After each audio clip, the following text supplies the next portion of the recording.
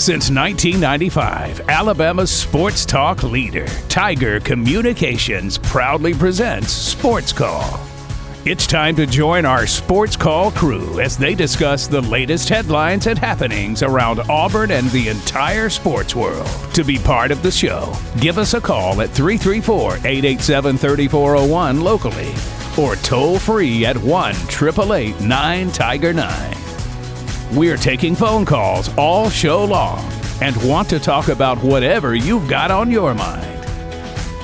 And now, coming to you live from the loveliest village on the plains, Auburn's first and Auburn's favorite sports talk show, SportsCall.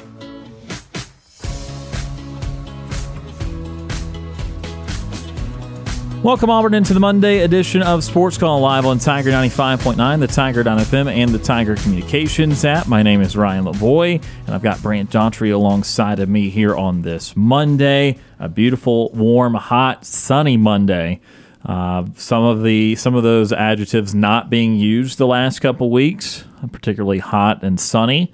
So it's a beautiful day, though, on the plains. Going to get really hot later this week. But excited to be with you for another week of Sports Call. Going to have a lot of fun this week and a lot of fun today, as we will have, of course, as always, a best and worst of the weekend towards the end of the show, nightly TV guide, and birthdays and sports as always.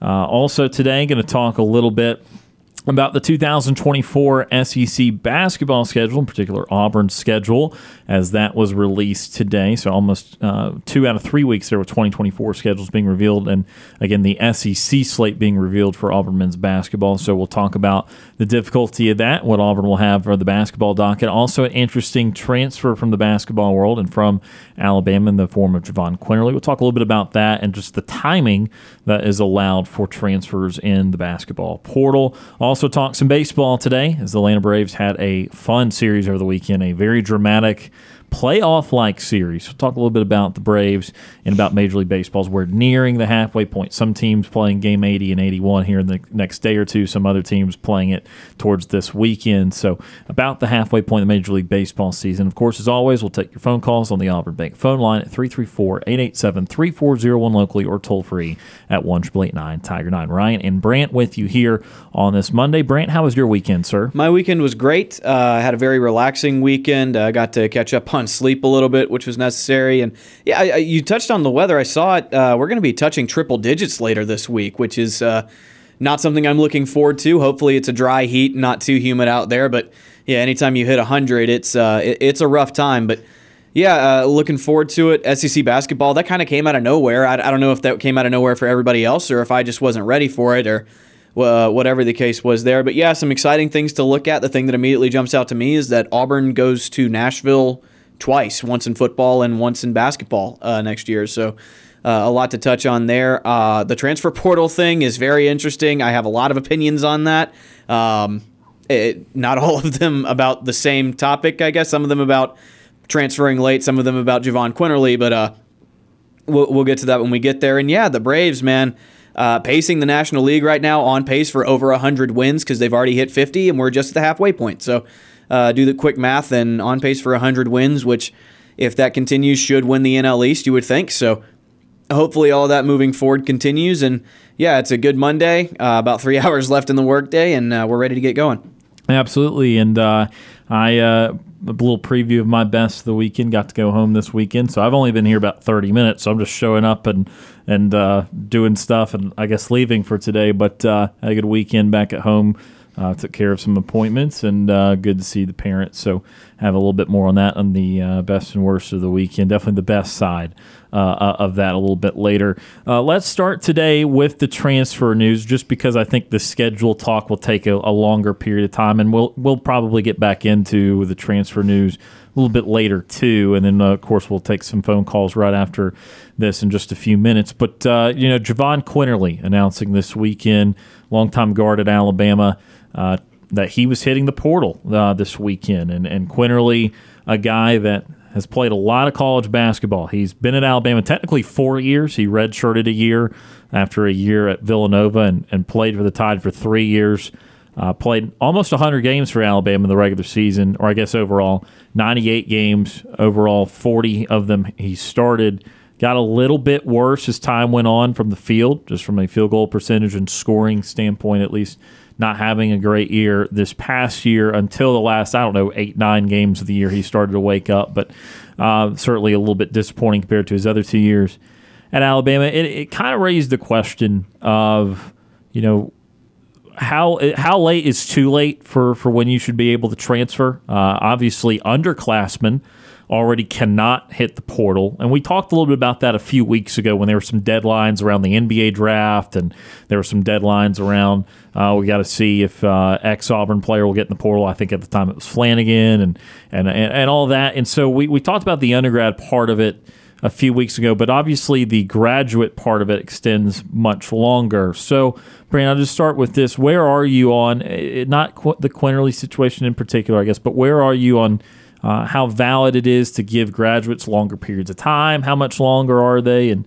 just kind of your thoughts on that part of it. I definitely think there should be a deadline. I don't know when that deadline should be, but the fact that, we're this far into the process, the school year is about to start, and now this kid is going to go find an entirely different school. I think that is, I'm not going to say it's unfair to Alabama, because I think Alabama basketball is going to be just fine without Jahvon Quinterly, but I think it is unfortunate that, now some kid who's committed to whatever school Jahvon Quinterly transfers to, well, is he going to have his playing time taken away by a new kid coming in there this late in the process? And, well, this other kid, he's not a graduate, he's a sophomore, and he doesn't have the option to move. So the fact that you can kind of recruit over your kids' heads after the point where they have a window to do something about it, that's a little something to me. Like I said, I don't expect Jahvon Quinterly, his absence, to truly affect Alabama that much. This is a kid who averaged less than 10 points a game last year. I think 8.7 is what Yes. ESPN says. Like you said, a pretty big contributor for some of their final games. He also was kind of absent for a lot of them. So Alabama basketball is going to be just fine, but you do have to wonder, at what point does a kid who's a graduate who is a big deal realize, hey, I can go somewhere bigger, or I can go to an opportunity that's better for me, and this team is relying on him. So I think there should be a cutoff. I don't know when it should be, but the fact that we're at this point and already some kid it might lose his spot because Jahvon Quinterly decides he doesn't want to play at Alabama anymore, I think that's a little absurd. I'm still trying to figure out exactly when the deadline is for the graduate transfers, because obviously for the undergrad it was a few weeks ago when I saw him hit the portal. Initially I was thinking, I didn't think this was allowed, but then the graduate part of it came to light, and that made sense.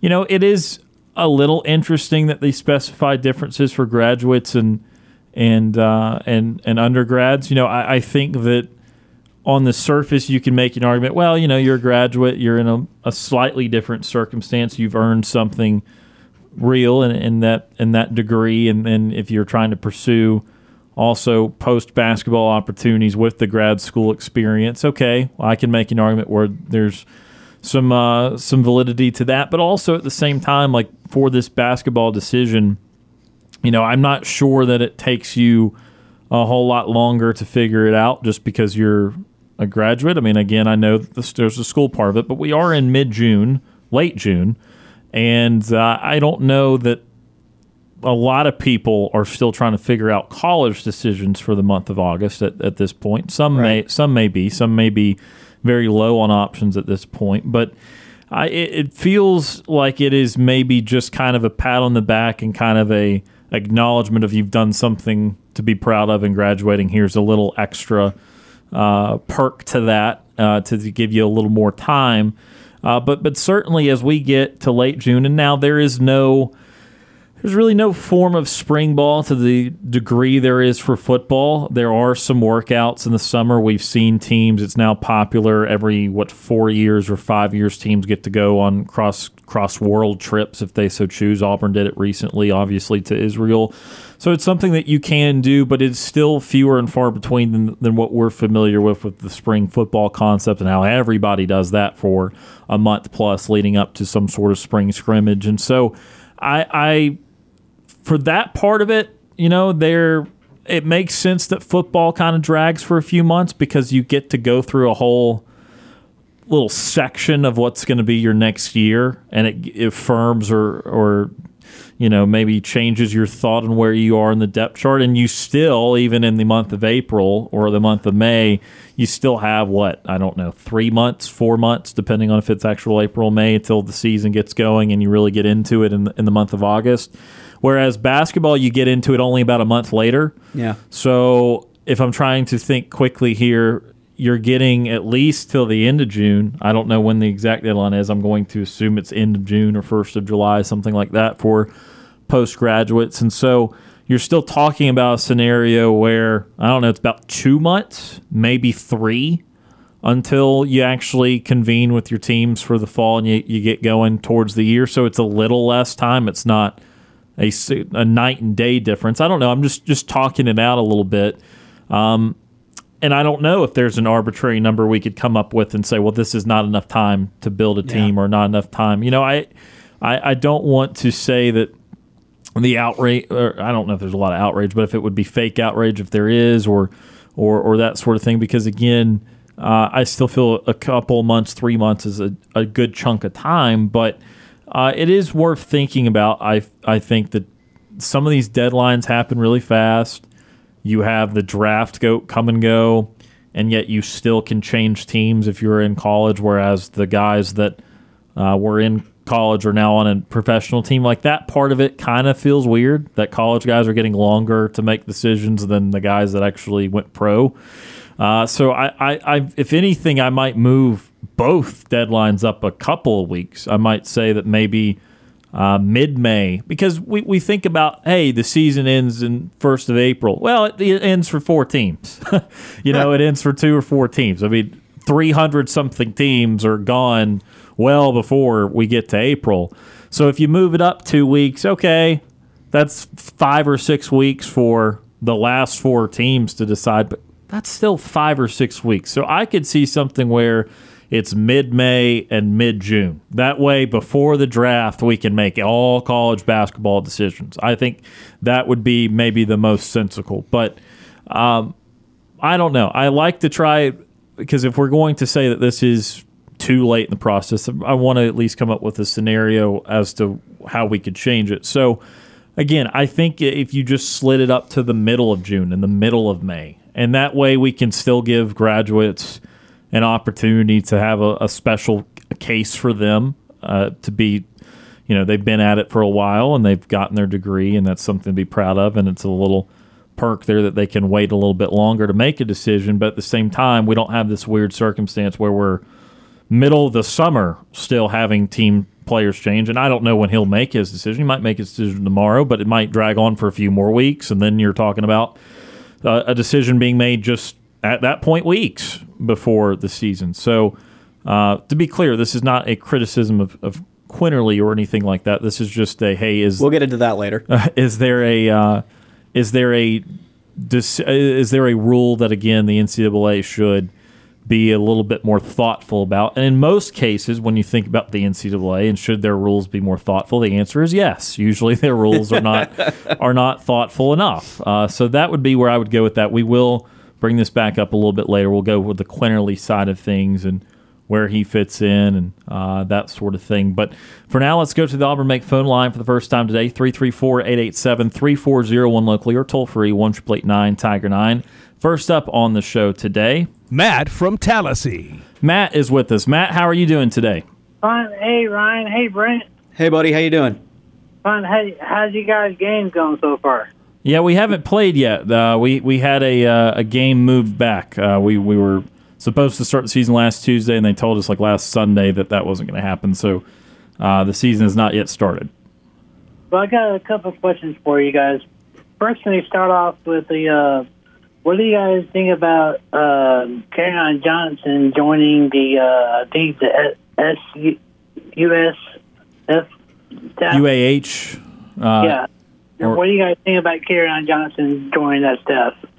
Yeah, he's what, the director of player relations for North Alabama, I want to say? UNA, yeah. Gotcha. Yeah, for North Alabama. Yeah. I think it's a great opportunity for Kerryon. He joins Deshaun Davis, who's a defensive assistant on that staff right now. So I think it's a big opportunity for Carrion.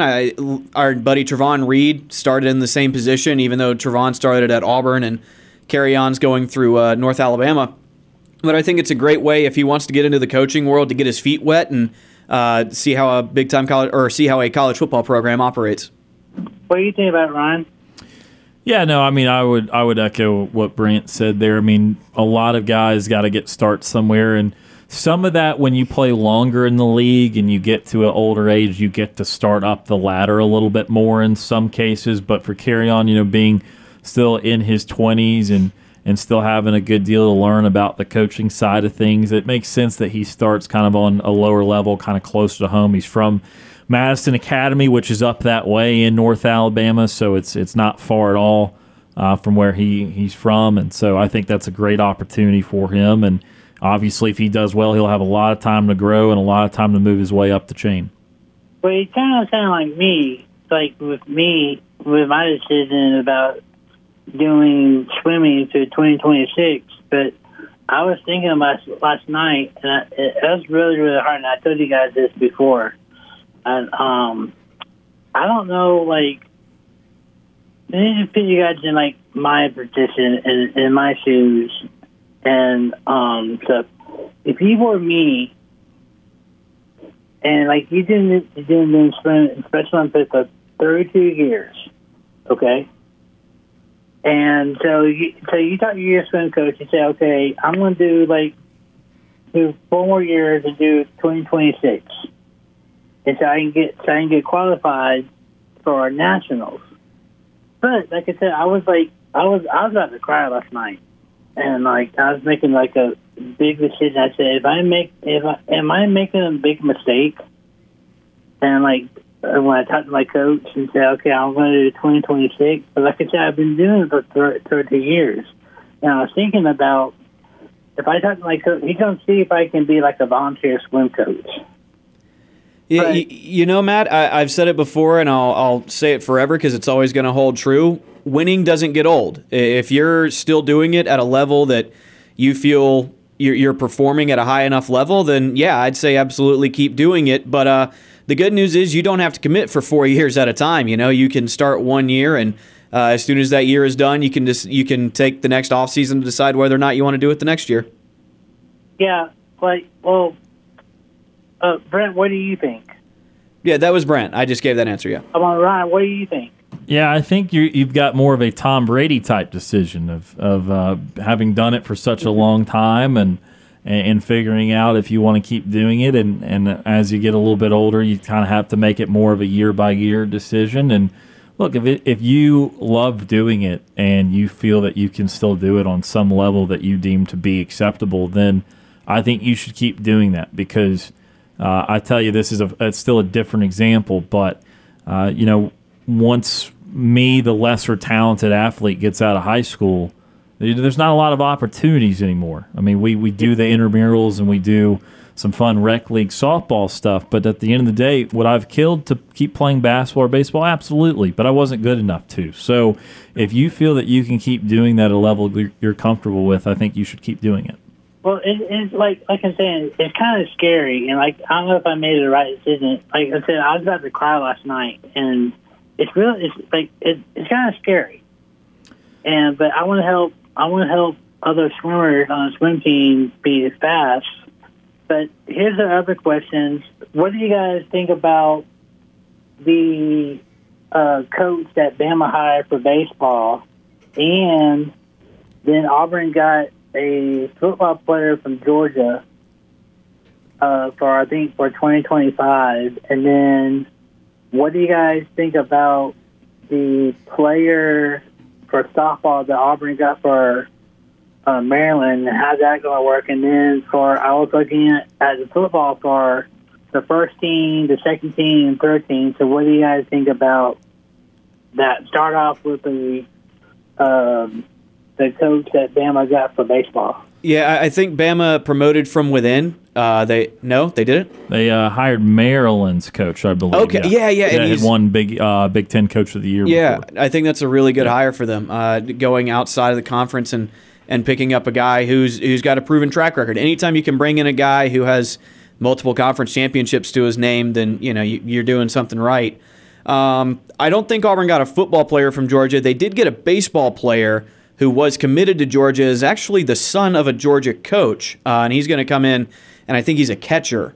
So he's going to come to Auburn. He said he got to Auburn's campus and really liked it, so a big deal there. And I can't remember the kid's name, but a big-time recruit. And like I said, getting a kid who's the son of a Georgia coach, that's a big deal. So, yeah, and then Auburn got a player from UAB, the University of Alabama and Birmingham. They got him, and then Auburn got, what do you guys think about that? And then Auburn got a softball player from Maryland. Yeah, so they got they actually got two baseball transfers from UAB. They got a pitcher and a hitter. The pitcher was one of UAB's best, if not their best pitcher. He had a mid-threes ERA, and their hitter was hitting near 300 and had a good college career, had a double-digit home run season, I believe, the year before last. And then as for Auburn softball, they've got a couple players, and including one from, I believe, DePaul, who hit over 300 as a catcher, also played some other positions, but had double-digit home runs and was on the first team all Big East. So she seems like a terrific hitter. Obviously, Auburn will need some of that after they've lost a couple of their best hitters from this past year. So any girl that's hitting around 300, got double-digit home run power, no matter the conference, is someone that would be coveted at this point. And what do you guys think about the first team, second team, and the third team for football? And then I got a quote. I want to say something about James, and then I want to do some trivia. The first, second, and third team for Auburn, like the depth chart?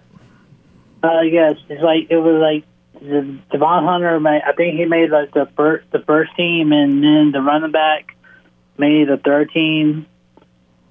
Oh, like a preseason all SEC selection? I don't think those have come out yet. Those come out officially with SEC Media Days in the middle of July. Yeah, and I want to make a quote. James was telling me, I heard he was saying, I don't know the different times of Central Time and Florida and California. Well, I'm not trying to be mean. I know the difference at times because there are some people that are from California. So, like, the James listening, I don't like to be incorrected. And I know the times and games and stuff of that. I'm not trying to be mean or anything, but I just don't like to be overturned. You guys see what I'm saying? Yeah, no, I don't think he was just trying to get the schedule right. He didn't. I don't think he was trying to. But I look at the schedule too, and I understand, but I just don't like when someone, like, if I'm saying something and I don't quite understand, they say they look at the schedule too. That kind of makes me feel it kind of hurts me, and it kind of like makes me feel uncomfortable. I'm not trying to be mean or that. I'm just saying. I know you are, and I guarantee he wasn't either. Just a kind of a misunderstanding there. Yeah, and the trivia I want to do is probably how about haven't done how about you have movies? You have like movies? Yeah, we could do. Do you want current movies, or do you want movies from a certain decade, or? Let's see. How about I've done basically baseball. I've done.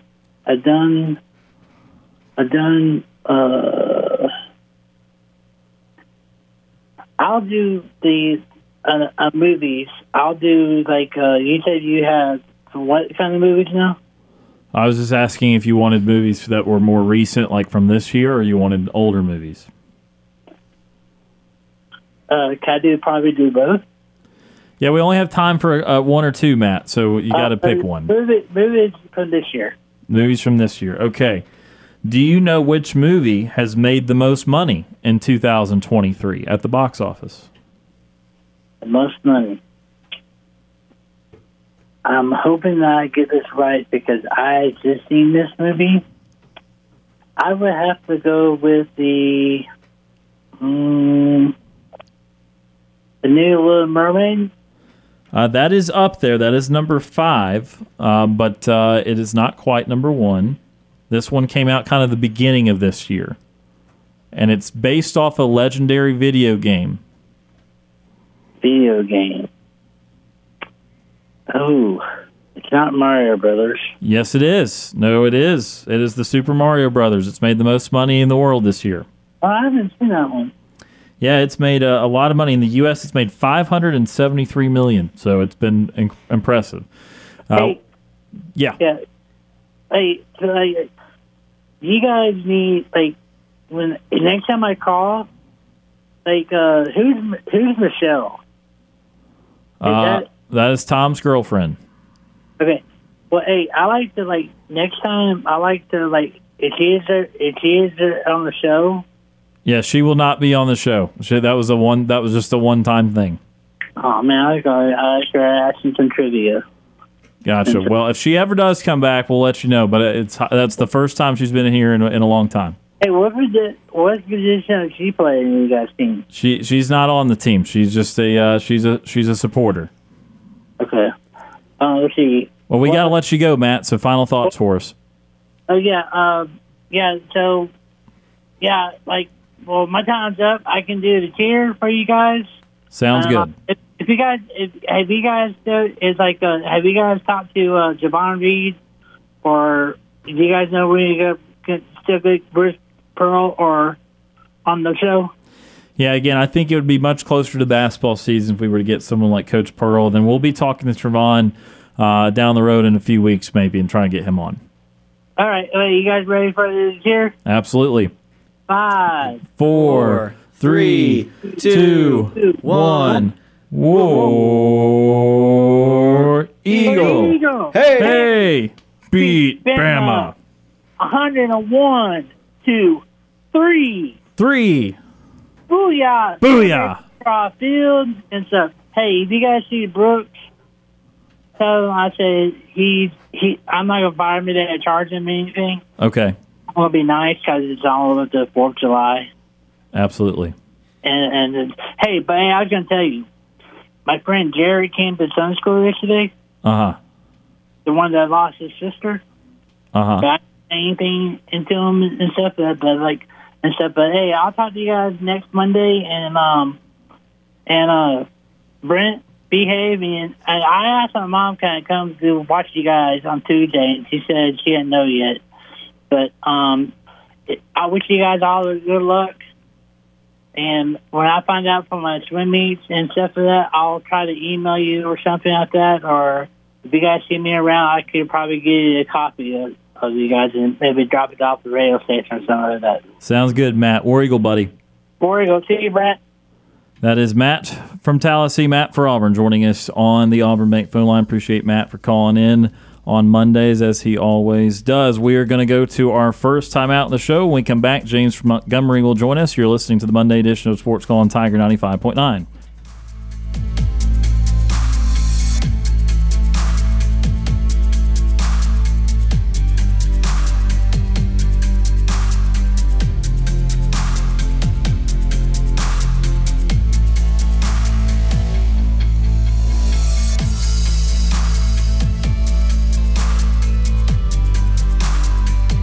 May we have your attention, please? Ladies and gentlemen, can I please have your attention? We're Auburn's first and Auburn's favorite sports talk show. Hi, my name is... What? My name is...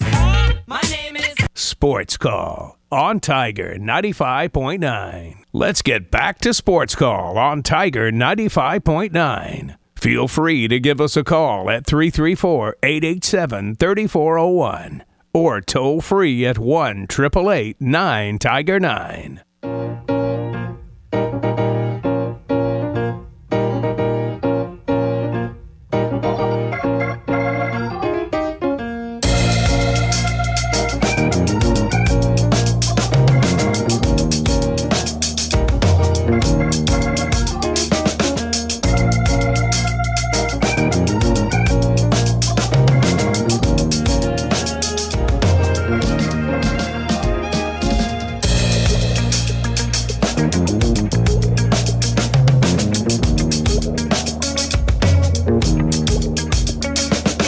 Welcome back to Sports Call, Tiger 95.9. Ryan Lavoie and Brant Daughtry with you here on this Monday.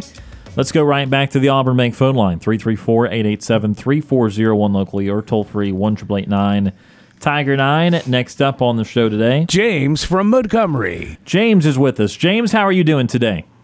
I'm good, and War Eagle. War Eagle. Yeah, I'm going to just actually come out and say that I'm actually sorry for what I said about, my best friend, Matt. I do apologize on my end, on the inconvenience on that, because one thing is that when the schedule comes out every year for Auburn's football season, the Auburn fans, we don't know, like, when there's like a new season coming out and they have like the time schedules, and some of the schedules, they don't have they don't, like, when there's the time slots, we don't know what time we're going to be able to play or what network we're actually going to be playing on. So, I mean, it's been, it can happen like sometimes, that. yeah. And it can happen, but the Auburn fans, we don't know what we just show up to a game, and sometimes some of the games might be like at some of the games I've been to in the past, some of them were like at 12, some of them at 1, some of them at 2, some of them can be at 4 or 5:30 5 o'clock in the evening. And, that throws, other slots, other schedules in that time slot, back a few hours or so. Yeah, sometimes that happens. So I told Matt that again. I think he understands, and it was just a misunderstanding. And I think we're all good. We're all good. Yeah, because I'm just gonna, say that if we can actually be good friends, and if Matt wants to hang out sometime, hey, I'm more than welcome to invite him out somewhere.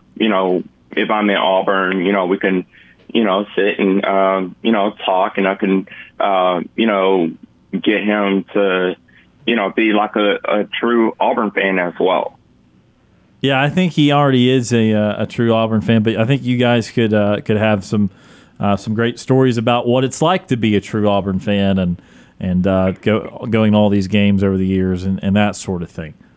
Yeah, because I've been to so many games, and I've actually seen some games in person for a long time, and I've actually seen historic games actually going all the way back to 2007, 2008, and seeing some great games in Jordan-Hare Stadium as well. Absolutely. Well, how was your weekend, James? Oh, my weekend was amazing. I am so excited to tell you all that my Birmingham Stallions last night, we have made it our second championship this year in 2023. That is a huge, huge record for the city of Birmingham as well. Yeah, I actually got to watch some of that game. I believe last night, and it was a beatdown. Birmingham looked great, and you're right. The Stallions are going back to Canton, Ohio, and I think they've got the Pittsburgh Maulers for the championship. So another big win for Birmingham to get back to the championship game. Yes, as well. And then when I was watching that game, I was listening to some former Auburn players I've actually known that was playing for the Birmingham Stallions as well. The quarterback, Alex Magoo, played for Auburn, if I'm correct. I think he went to Florida International. I think he went to FIU. So this part of the country, but not quite Auburn. Yeah, so I know there were some Auburn players on Birmingham Stallions roster that played at Auburn. I think it was like 2 or 3 that they said during that game last night. I think they said only 2. Sure, very possible. I'm not exactly sure with the full roster, and had that game on mute actually because I had the 2 TV setup going, had the NASCAR race on the other TV with the volume on. But very possible. I'm just not aware of anyone that was playing a lot. Yes, and then after that game was over, I was actually going to be looking at some NASCAR racing, And believe it or not, one of my favorite drivers in my fantasy NASCAR lineup actually won in Nashville. I think that was Ross Chastain, if I'm mistaken. That is exactly who won Sunday night in Nashville, snapping like a 42 race winless streak. Yeah, so I did have him in my fantasy NASCAR fantasy lineup, so I did win that one. So I'm very happy of that as well. And then then later on that Sunday night, I got to see my Dallas Wings almost try to make a comeback in LA, but they could not do it.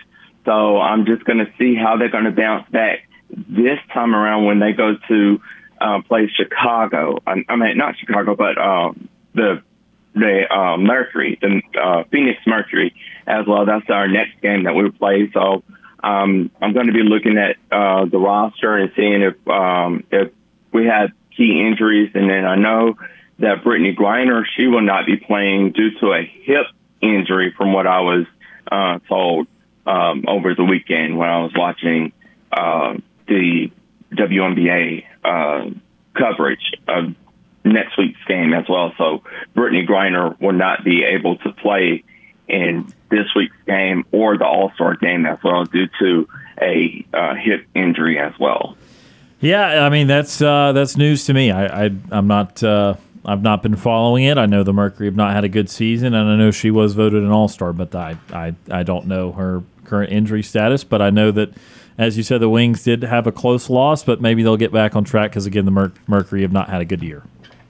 Yes, as well. And then I'm actually going to be looking at Wednesday. I'm looking at the 2023 NHL hockey draft and seeing some great teams, some great players that are going to be drafted for the NHL, and seeing who the Las Vegas Golden Knights will actually pick, because I know they're the Stanley Cup playoff champion, so that will be like the first round of the 2023 NHL hockey draft. So I'm just going to see who they're going to pick as well, because I know there's a lot of great guys out there from great colleges that have a great hockey background in some of these colleges as well. Yeah, it's pretty crazy, some of the schools that are great at hockey, a lot of them in the north, no surprise there, but then also some small schools, schools that are not really playing high-level Division I sports in other cases. And so it's always interesting to see where some of these guys are from, and you're right, draft will start on Wednesday, and should be a lot of fun. Yes, and then on I'm actually in the month of July, I'm actually going to be watching the SEC Media Days and seeing what Greg Sankey is actually going to be saying, because I know he's always bringing up, great ideas for the SEC Nation, and I'm actually going to be listening to the commissioner and seeing what will the SEC look like in the near future as well, with expansions from 8 teams to 12, with Texas and Oklahoma coming to the SEC, and seeing some future games that are going to be added in the near future, and some great locations for the SEC to actually be played at as well. Yeah, it's going to be a very exciting time in Nashville, and hopefully we'll get more clarity on the future, although I know that they'll have to play out this season and another season until they really get the full format going for 2025 and beyond. But be interesting to see not only Greg Sankey's comments, or hear not only Greg Sankey's comments, but also hear from the other coaches and kind of get an outlook on where everyone stands on the schedule dilemma and some of the big items facing the league.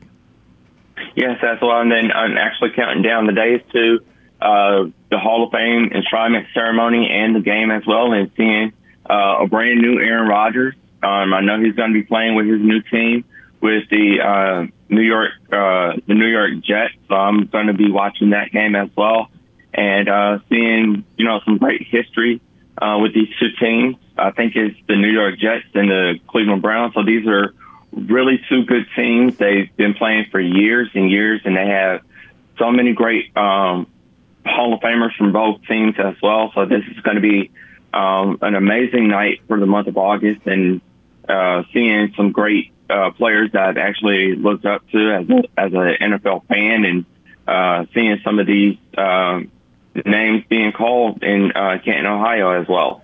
Do you think Aaron Rodgers will be good on the Jets? It could be a possibility. I've been hearing about it all this week and all last week. Well, last week I've been hearing about it, and I've talked to a lot of people that are Jets fans, and they were saying that Aaron Rodgers, he's not like a good fit for the Jets. So I'm just gonna disagree with a lot of people on that one. So I think with Aaron Rodgers have one Super Bowl win under his belt with the Green Bay Packers, I think this will be Aaron Rodgers, time to actually make the Jets actually go to the Super Bowl as well. So I think the Jets, since Joe Namath years, that was a good. Well, I wouldn't remember, but that was a good year for me as being a NFL historian, because I've seen so many highlights from the years past, and getting to see some of these great highlights from these teams as well. Who will the Jets play in the Super Bowl?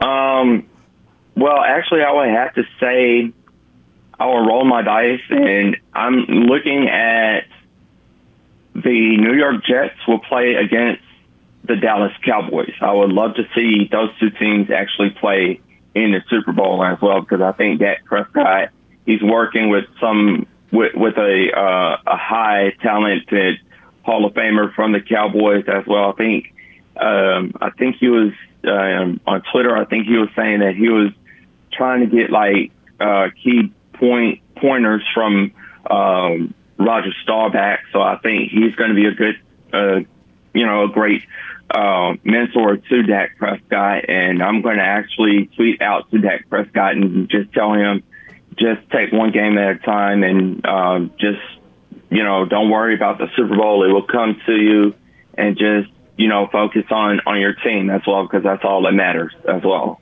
Yeah, the team is very important, and that is a matchup, most importantly, that can work in the Super Bowl. So we'll see if something like that happens. Final thoughts for us today, James? Well, actually, before I go, I would like to have 50s movie trivia as well. 50s, 1950s. That's going to take a second for us to figure that out, as I like movies a lot, but I don't know a lot of movies from 1950s. So I took a film studies class in college, and I had to watch Casablanca and stuff like that. So there's a chance Brant knows some things. That was 3 or 4 years ago. So, yeah. Let's figure this out here. You threw us off, James. Usually we get a day to prepare for this, so we're trying to get this together for you. All right, I've got a good one.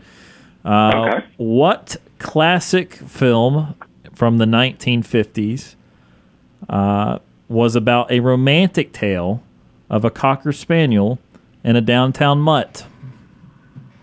Oh, I know this one. This is one of my childhood movies. I watched this as a kid, and I still watch this to this day. I think this will is produced by Disney, because I know Disney used to do an animated series, and now they're thinking about doing a remake on this animated classic from 1989 movie. I think it's Lady and the Tramp. That is correct, from 1955, Lady and the Tramp. Very nice. I'm trying to figure out one more here for you. Usually like to give you two. Brant, you got anything over there? I'm looking. Hang on. Oh, you got one. Okay, Brant's got one. The 1950s movie Sayonara is set in which country? Oh, Sayonara. I've seen this movie so many times. Sayonara. I think this is in a country. It's in a. I'll actually have to say it's not in Paris. It's not in Paris or in France either.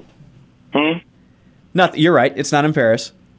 I know it's not in France. I know it's not in Italy. It is not a European country. This country is not in Europe. Okay. So I have to go. This is one of my favorite countries I would love to visit. I would actually have to get like a hint. It is in Asia. It is an Asian country. I know it's not in Japan. Yes, it is. It's in Japan. Oh, yes. I was absolutely right as well. That's one of my favorite countries I would love to put on my bucket list as well. Okay, I didn't know you were a big Japan guy, but congrats on that. You went 2 for 2 there. Yes, as well. And one of my favorite 1950s movies that I actually been watching for so many, many years, and I still watch this. I had the DVD box set. I know you were in college, and I know you've done film school. So one of my favorite movies, I still watch it to this day, is called Casablanca. I love it. Yeah, Casablanca, great movie, an all-time classic for a reason, and one of the best movies ever made, really. Yes, that's all. And then this coming up on July the 29th, I'm actually going to the movies for the first time ever to actually go see the brand new Barbie movie. I love it. I love seeing it. It has great. They did the cast really good. They actually had my favorite female actress that played Harley Quinn. She's really amazing. I love her work. And yeah, Margot Robbie. She's fantastic for sure. Yeah, she's a fantastic actress, and I love her work in Suicide Squad, and maybe I'll see her in some other Marvel action movies as well. Yeah, DC right there, but certainly possible. We got to let you go today, James. All right, sounds good, and I'll talk to y'all guys tomorrow. War Eagle. War Eagle. That is James from Montgomery joining us on the Auburn Bank phone line. Ryan Gosling and Margot Robbie. It's a star-studded cast. It is a power duo right there. One quick note that Casablanca is from 1942, so just prior to the 1950s. Just wanted to throw that one out there, but good job on trivia by James. That will do it for hour number 1. Coming up in hour number 2, birthdays and sports, more on transfer portal. More on, well, really, for the first time, something on the 2024 SEC basketball schedule for Auburn. Also, some baseball coming up. You're listening to the Monday edition of Sports Call on Tiger 95.9.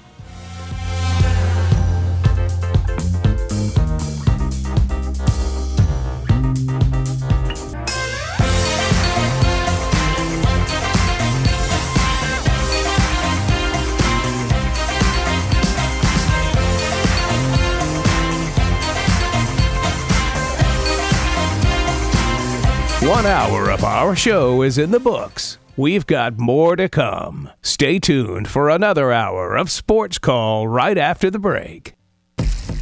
You're listening to Sports Call on Tiger 95.9 FM, WTGZ Tuskegee, Auburn, and AM 620 WTRP LaGrange.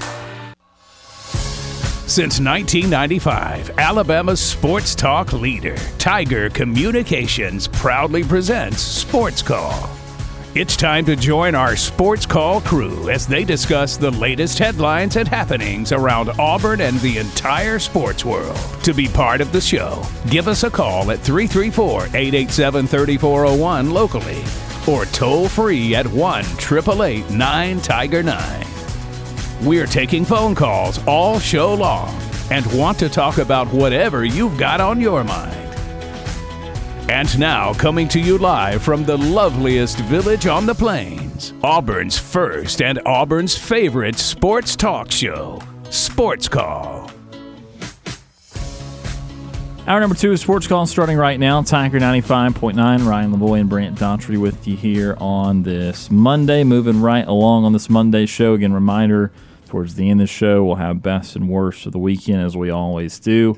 Let's get into it here in hour number 2. Birthdays and sports will be coming up a little bit, but I want to start the second hour beginning to talk a little bit about the 2024 slate for Auburn men's basketball, particularly the SEC schedule, which dropped today. Again, we don't know the order of things. We don't know how it'll be clumped together and that sort of thing. Again, you can deduce that it's going to run from late December to the 1st of March, but don't know the order of everything yet. So go through these home games and away games for Auburn Again, a reminder that the permanent home and home, so the teams that Auburn always plays twice, and Justin Ferguson broke this down really good on Twitter at JFergusonAU. He's going to be on the show with us tomorrow for a little while.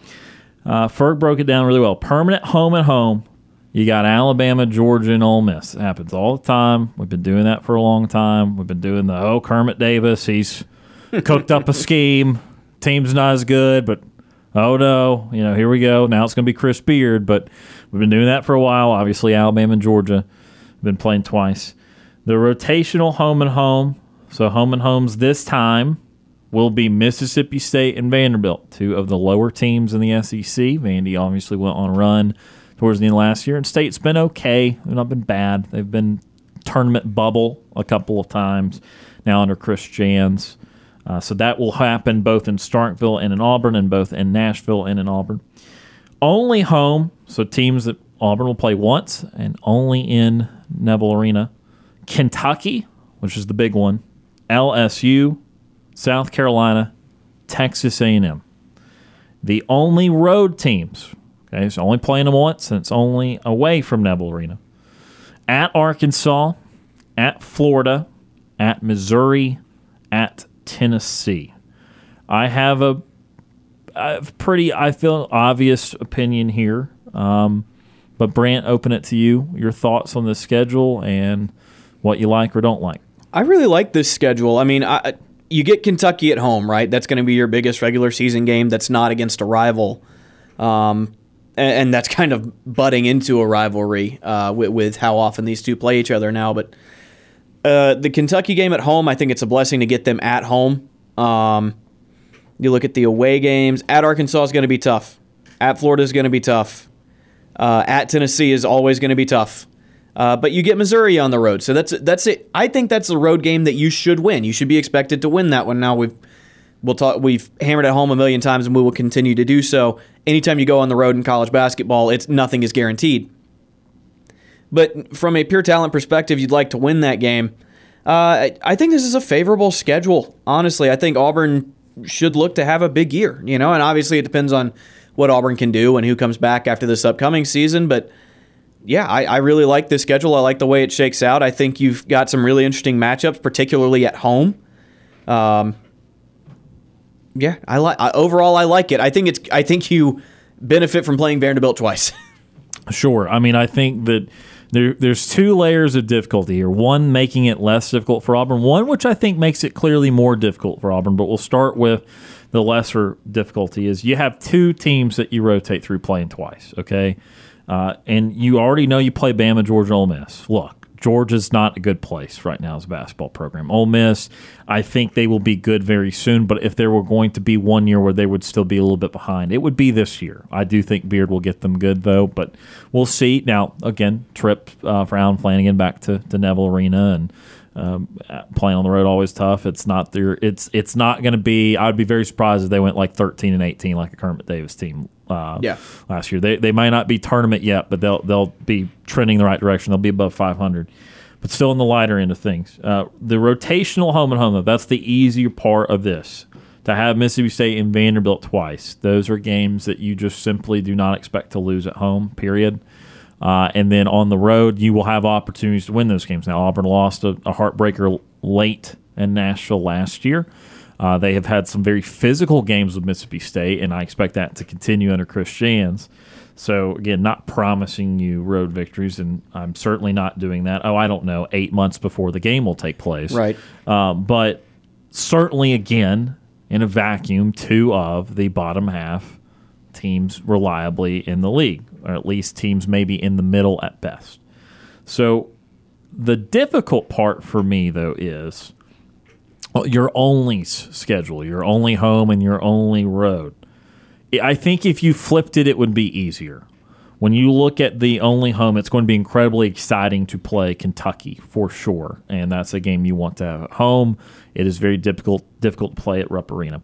But LSU, South Carolina, those two teams are definitely struggling right now. I mean, South Carolina was bad last year, and they had a really good player in Gigi Jackson, and they still were not particularly good at all. LSU is trying to rebuild immensely after the failures of Will Wade and his management of resources and scholarships and that sort of thing. And management of resources is a great way to put he was cheating. And sloppily so. Very politically correct way, I guess. After everything that went down at LSU and they lost really their whole team, they are still on the men's, and there's no proof that what is it, McMahon? Is that the head coach of LSU? Yes. Yes. There's no proof that he will ultimately be a great head coach. He might, but there's no proof right now. And then Texas A&M, that is a fair team to get home. They're also like the least scared to go play at Neville Arena of like any of the teams in the league, aside from maybe Alabama. But I mean, they have had success with Buzz Williams clearly. Mm-hmm. Whereas the road games, Arkansas is tough no matter where you play them. I think that kind of cancels out the Kentucky element. We'll see how everyone ranks in the preseason. Kentucky's doing its whole let's get every 5-star that exists, and Arkansas got every transfer portal guy that existed. So that I think both teams will have high expectations for different reasons, but that to me is kind of a wash. Okay, Florida versus LSU, if I took that 1v1, I think playing at Florida is more difficult than playing at LSU, even though Florida is not that different of a team right now. Auburn has had just no fun in Gainesville, Florida, trying to play basketball games. They've had zero fun. I forgot what the record is, but it's bad. And granted, this is a different period of Auburn basketball. This period is one of, if not the most successful periods. Obviously, it needs to stretch out longer before it becomes more successful than the Sonny Smith days. But it is right now a pound for pound, going up against any period. It needs to go longer, but that being said, no success at Florida really in any period of time, and certainly not for a long time. So that feels more intimidating to me if both teams are the same, which I think they will be. Maybe Florida's a scotch better, but if they are the same, I would rather play at LSU, an environment that gets very non-sporty and non-intimidating versus a Florida environment where they're always right on top of you and they're yelling for 3 and just like – it's interesting that their arms near the court, and it's interesting that we're describing an LSU environment as not particularly hostile. Right. Again, you're right. Certainly not referring to football, but in the basketball side of things. And then Missouri versus South Carolina. A couple of years ago, would have said dead wash. Missouri had been bad, South Carolina had been bad, but Missouri did have a sliver of hope last year with Dennis Gates opening up a quality team last year that made the tournament. Now, they lose Kobe Brown. I think they lost some other stuff. I don't know how the roster will look, and I'm quite honestly, for a couple more months, not in game plan mode for telling you how to approach the season from who's going to be good and not. But opponent previews will be back next football season. But I can tell you that for the basketball side of things, if you're looking at what happened last year, Missouri was clearly better than South Carolina. It was not close, and therefore you would rather play Missouri at home than South Carolina. And then finally with Texas A&M and Tennessee, again, A&M had a solid year last year. They obviously beat Auburn twice in the regular season. They came to Neville, and a very rare circumstance was able to beat Auburn. Whereas Tennessee, again, a team that continues to disappoint a little bit in March, they are perennially a regular season really good team in the SEC. They are perennially better than Texas A&M. So I say all that to say that I think that all of those are a wash, if not more difficult on the road teams. If you're just taking the teams at face value, it's a little more difficult if you add in the environments in which Auburn will be going to, Bud Walton Arena, again, down in Gainesville. I think it's called Exitech Arena or whatever it is right now. I don't know.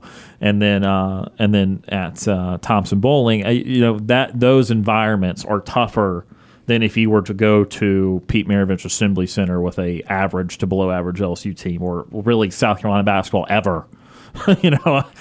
So that would be the one part where I think it's more difficult for Auburn is that if you flipped, I should say, the home and road schedules, it would actually be better for you. If you flipped them, it would be easier than what you got. But again, this is not an overall complaint, because when you've got 5 teams you're playing twice, and only one of them I'm confident will make the NCAA tournament, and that's Alabama, that is still inherently favorable, and you're going to have 1 or 2 little things at the end. So I would have loved to have Arkansas at Neville Arena. Yeah, I think that's the biggest one, right, is having to go to Fayetteville for that game. That's going to be the biggest test. And I would have loved to have Tennessee, but you still get Kentucky, so you get something out of those one-offs. And overall, I don't think it's a huge deal. Now, we did not have to go into, and I don't know when they will, but the SEC has not yet gone into what will happen when Oklahoma and Texas join the league for basketball. That is also a conversation. It is not a conversation we will spend nearly as much time about as we did with the football side of things, but we will spend a moment on it right now. That will change the dynamic again for how often you play or how many of your rivals you play. So right now you play 18 SEC games. You play 3 teams permanently every single year twice, and you rotate 2 for twice. So right now you play 5 teams twice. You play 8 teams one time, and that's how you get the 18. That's how you play everyone in the league at least once. So you will then have to play 15 teams spread out over, I assume, 18 games. They in theory could go up 20 games. I don't know. I have not thought of all the ways in which the math works, but they will have to play 15 teams over 18 games, assuming they don't change. And so, quick math, what is that? Is that 4 teams twice and then 10 teams once? Nope, that's still 14 teams. I've still lacked a team. Is that 3 teams twice? So that's 6, and then you've got to play 12 more? No. Anytime you get this many numbers all flying around, you lose me. I'll be totally honest with you. Yeah, math. I'm going to have to think of the math for a second. But it will have to change in some way. It was not going to operate the way it is now. Is your, let's say, I don't know, let's say you have 2 or 3 rotating teams here. Obviously, you want to keep Alabama. Yeah. But I'm assuming that you're not as concrete about Georgia being another team you play twice. I want to play Georgia and Alabama and everything. Okay. And in sports where you have to play them more than once, I want to play both of them more than once. I think that just makes sense to me. And I've talked about it during the softball schedule too, because Auburn softball doesn't play Alabama softball every year. And I think they should. So in a sport where you have this many games, I think, yes, you should keep Alabama and Georgia. Now, if you have to have a third or a fourth permanent opponent, we talked about the Mississippi schools. Everybody knows LSU. Kentucky is kind of a recent rivalry. But those 2, I think, are most important. Obviously, these rivalries not meaning as much in the sport of basketball as the SEC is just now figuring out that teams other than Kentucky can be good at it. Now, right.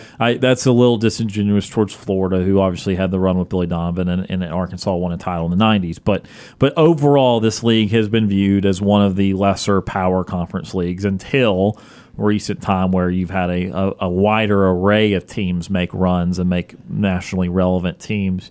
So I did the math while you were speaking, and 3 teams you would play twice. That is 6 games, and then you have 12 teams yet to play, because it's 3 plus 12 is 15. Yes, you can't play yourself. So 12 times 1 is 12. 12 plus 6 is 18. There's the math. Makes sense. And so you will have 3 teams, unless they move it up to 20 games, which, God, I'm not doing that right now. It's probably 4. I don't know. If it's not in between 5 and 3, that's 4. Just put all of them into a random number generator and right. hey, you're going here this week. So assuming they don't change the games, the amount of games you play, there will be 3 teams that you play twice. Now, is that all the same? Is that 3 permanents, or is that 1 permanent and 2 rotating, or is it 2 permanent, 1 rotating? I have no idea. I don't know. I expect there to be at least 1 permanent, and I expect if you're Auburn, that is going to be Alabama. As far as if there was a second or a third, look, I think you do have to consider Georgia for sure. The vitriol has clearly not the same, whereas Auburn and Alabama continue to have vitriol no matter what the sport. It's just the nature of the in-state rivalry and how great it is. I think that for Auburn teams it would make sense. Well, it's tougher because Auburn doesn't have as robust of a history in basketball as it does football, but you could still argue the Georgia bit of it. I think you could always argue for either Mississippi school because of proximity. Right. I don't think Vandy makes sense. I don't think South Carolina would make any sense. A&M, look, they've been competitive, but still inherently not making a lot of sense. I don't want to see Buzz Williams more than I have to. Kentucky obviously would be intriguing. Now you start to think about who should Kentucky be playing. Yeah. I would assume Whoever gets them twice every year is going to feel like they're getting screwed. Right. My inkling, here's the one I would go with number 2. That's really good. I'd go Arkansas.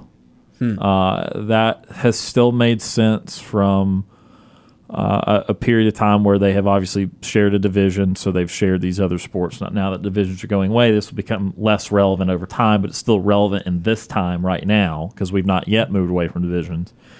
And there has been a rivalry there, or there has at least been hatred there that is starting the beginnings of a rivalry. Either you begin with having great success and the two keep colliding, and that way you start to feel some vitriol there, or you just simply have chippiness, and then you start to have a rivalry there. And I think both has happened. I think both teams have been good the last few years, and there have been chippy occasions between the two the last few years. So if I were to go with a second permanent behind Alabama, I'd go Arkansas, and then a third, all things being equal, which I think they start to become equal at that point, then I'd fine with the Georgia there at that point if you had a third. But that's me spitballing. I don't know, and I have no idea really what we're going to actually be looking at. Yeah, the thing that's important to remember is that our opinions don't really matter.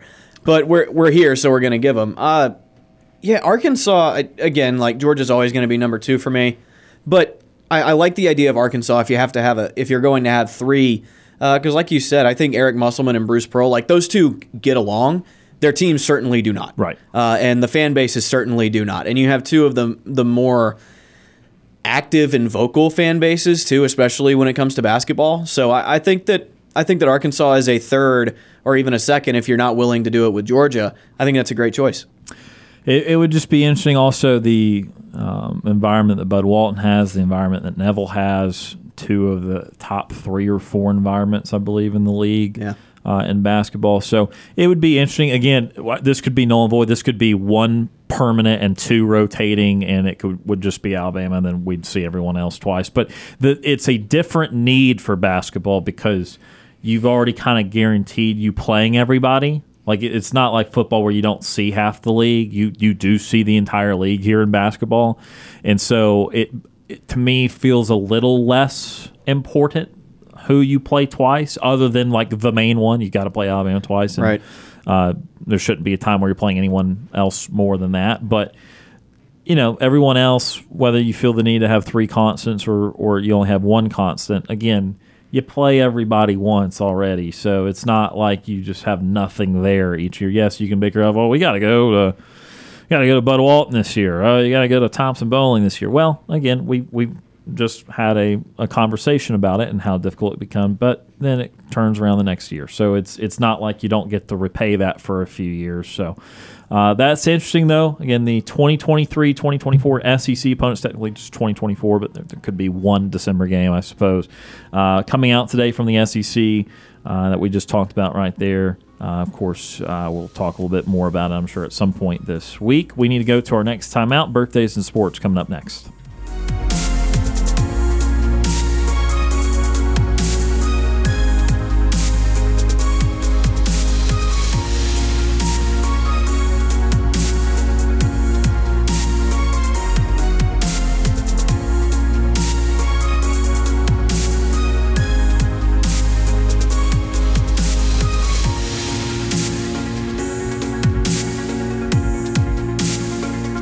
You want to join our conversation? Tweet us your thoughts on Twitter at SportsCallAU. I'm Corey Grant, former Auburn football and NFL running back, and you are listening to Sports Call on Tiger 95.9.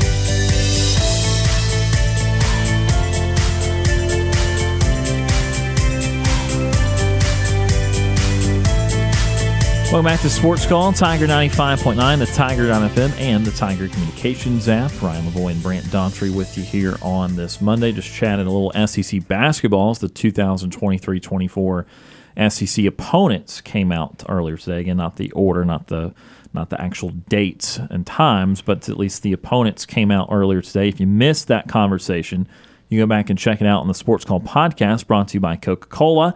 If you ever miss Sports Call live or if you want to hear something again, make sure you go back and listen to our show on demand wherever you get your podcast. Enjoy an ice-cold Coca-Cola to go along with the hottest sports talk. Coca-Cola, taste the feeling, and that Sports Call podcast is available on great platforms such as SoundCloud, Stitcher, Google Play, iTunes, Apple Podcasts, Spotify, TuneIn, and the Tiger Communications app. Before we go any further in the show today, let's get to today's birthdays in sports. It's time for today's birthdays in sports. Birthdays in sports today. Very good list. Starting out with Shannon Sharpe, former NFL tight end. Played 14 seasons primarily with the Denver Broncos, regarded as one of the greatest tight ends of all time. Ranks third in the tight end receptions, receiving yards, and receiving touchdowns. Also the first NFL tight end to amass over 10,000 receiving yards. Drafted in the 7th round out of Savannah State. In 1990, he is a 3-time Super Bowl champion, 4-time first-team All-Pro, and 8-time Pro Bowler. His number 2 is retired by Savannah State. He is a member of the Pro Football Hall of Fame. Savannah State Tigers. There you go. And he also has been on a show on FS1 with Skip Bayless, who he just now departed from. So he's been a pretty big deal in the media world post-career as well. Shannon Sharpe turns 55 today. Michael Vick turns 43. Former NFL quarterback, was drafted first overall in the 2001 NFL Draft out of Virginia Tech. Hokies. He is the NFL leader in quarterback rushing yards and was the league's first quarterback to rush for 1,000 yards in the season. 4-time Pro Bowler and winner of the NFL Comeback Player of the Year award in 2010. Vick finished his career with over 22,000 passing yards, also finished with over 6,100 rushing yards. He's also a cheat code in a couple of the Madden video games. Michael Vick turns 43 today. Derek G. Probably like just when I started watching football is when Michael Vick was at the height of his powers in Atlanta. And you, that was a good. It. I did like it. I did like it. I understand why. I like the video game version of it too. Derek Jeter turned 49 today. Former shortstop for the New York Yankees. As a player, Jeter spent his entire 20-year career with the Yankees, considered one of the greatest shortstops of all time. Jeter's a 5-time World Series champion, 14-time All-Star and World Series MVP, 5-time Gold Glover, and 5-time Silver Slugger Award winner, 2-time AL Hank Aaron Award winner. His number 2 is retired by the New York Yankees and is a member of the Baseball Hall of Fame. The captain, Derek Jeter, turns 49 today. And Rudy Gobert turns 31, center for the Minnesota Timberwolves. Originally from France, Gobert was selected 27th overall in the 2013 NBA Draft. He enjoyed a successful stint with the Utah Jazz. Over his career, he is a 3-time All-Star, 3-time NBA Defensive Player of the Year award winner, and a 6-time All-Defensive First-Team selection. Also, notably, got COVID-19 to start the NBA downfall, start 2020, after saying, "Oh, I'm not sick," and touching everything on the table. He touched every microphone. It's so funny how it worked out. He's like, "No, I'm fine," and then he was the only guy to come out and say, "Hey, it's not a big deal." Yeah. And then he touched everything to be like, "Yeah, y'all see what are y'all scared of?" And then he got sick. Yeah, he was the first one to get sick. Is that an accolade? Help shut down the NBA? I don't know what it is. Not many things do that. It's so funny. But Rudy Gobert turns 31 today, and one more birthday today. Peyton Thorne turns 22. Current quarterback for the Auburn Tigers. Started his career at Michigan State from 2019 to 2022. Had a 16-9 record as a starter. His best season came in 2021, where he helped lead Michigan State to an 11-1 record en route to a Peach Bowl victory. This offseason, Thorne announced he would be transferring to Auburn. And I'm going to go ahead and break the news that if he had not transferred to Auburn, he would not have been on today's birthdays in sports. Amen. Well said. But Peyton Thorne turns 22 today. And those are the birthdays in sports. A great list. Shannon Sharpe turns 55. Michael Vick, 43. Derek Jeter, 49. Rudy Gobert, 31. And Peyton Thorne, 22. That was from all walks of life right there. From the football world to baseball to basketball and to college. It's a good list right there. We're going to take our next time out on the show. Back with more Sports Call right after this.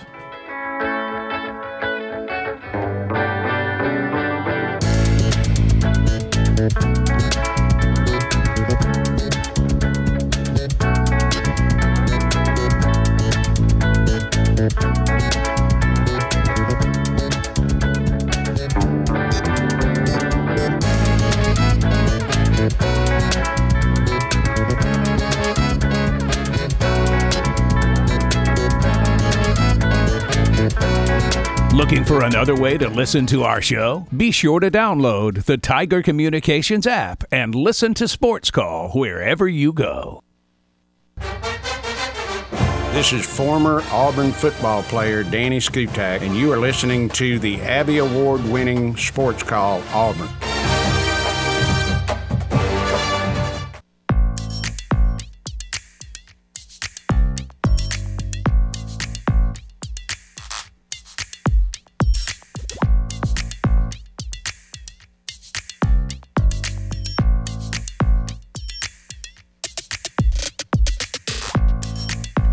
Welcome back to Sports Call, Tiger 95.9. Ryan Lavoie and Brant Daughtry with you here on this Monday. Excited that tomorrow we should be having Justin Ferguson in studio for us. Yeah. With us for a little while. Also tomorrow, opening day for the Thunder Chickens. It's the long-awaited opening day. Can we win a game on the field? I think we have it this year. I think we've got it this year. I want to go down to the fields for the 6:30 game so I can start to see if there's anyone that's kind of more our speed. And you see, the thing is, you never know, because that first opponent or two that night, that could be the one that you could have won. Yeah. We played someone early last year that was on the lower side of things, and we lamented the fact that it was like, man, we just weren't ready for the season because that felt winnable. And we maybe led after a couple innings and ended up losing by 5 or 6. I think that was the game that was the first game I pitched, was that game that we were talking about right now, and I walked like 17 people, and that's why we lost. And maybe it was worse. Maybe we lost by 7 or 8, but I don't know. It was the most competitive game we'd had of the year until the playoff game, in which we had the winning run on base in the final at bat. So anyway, we're going to talk a little bit about that with Ferg tomorrow. And that's going to be fun. He's going to love that. Right. We'll talk some serious stuff. We will talk serious stuff. We will also talk about that. We'll be excited about it. All right. As we continue on with the show today, coming up in hour number 3, we'll talk a little Braves. We'll talk some Major League Baseball after another big series win for the Bravos, playing a red-hot Reds team. So we'll talk a little bit about that. That's a weird thing to say. So we'll talk about that in hour number 3. Also, best and worst of the weekend. Spend a little bit more time on the basketball side of things, where, again, Javon Quinterly transferring or hitting the portal last night from Alabama after 3 years on the court, 4 years overall at Alabama. A guy that had gone through the draft process, didn't like what he heard, not a big surprise there, and then comes back only to transfer. I think this derives out of guys like Sears coming back, some of the transfers they have. I don't see how he would have started again next year. He would have been the similar role where they would have played him a lot, but if he wasn't playing well, he wasn't just going to guarantee to keep going out there all the time.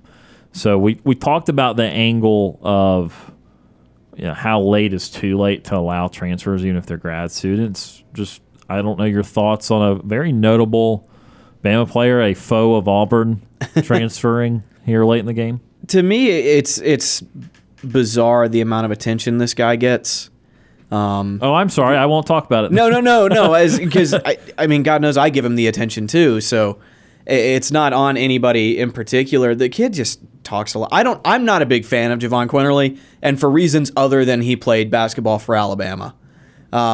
He talks a lot for a guy who averages 9 points a game and is a sixth man coming off the bench.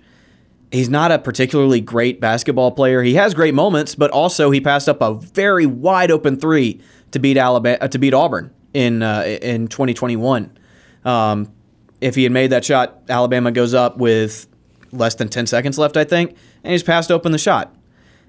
He doesn't really have it, He doesn't have it enough to pull the stunts that he tries to pull on the court. Now, he's never been in any legal trouble that I know of.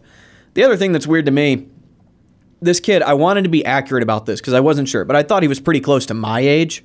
I am 6 months and 1 day older than Javon Quinterly. I graduated college 2 years ago. How is this kid going into his 5th year of college? Because I'd be in my 7th at this point. I don't know. Could he have been an older high school player? Could have been 1 year older? He could have been, but I was an older high school guy. I graduated at 18. Most people graduate when they're 17. And this guy would have had to graduate high school when he was about 20, or have his freshman year when he was 20. Or turned 21, I think, during his freshman year, if my math's right. So I don't know. There's a lot of stuff going on. He's 24 right now. He is 24 right now. Will be 25 in November. Sure. So he did spend. I don't know the exact date he graduated, but he was in school 5 years because he was at Villanova for one. Redshirted Bama. Yeah.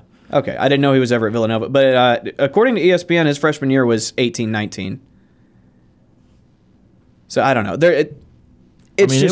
I'm not a big Javon Quinterly fan, and I'm looking for any holes I can poke, which is probably immature, and I shouldn't do it. But it's I don't know. No love lost. Right. He obviously angered Auburn fans last basketball season. There was some chippy stuff again, and again, he had a horrible season until that game. He started to wake up in that game and played much better, more to the level that he played the previous 2 years at Alabama. I mean, he transferred from Villanova, where obviously he just did not play a whole lot, as is the case with a lot of true freshmen that transfer. He sat out a year, and then he went into his first year at Bama with some good stuff. I mean, he shot 48% from the field, 13 points a game.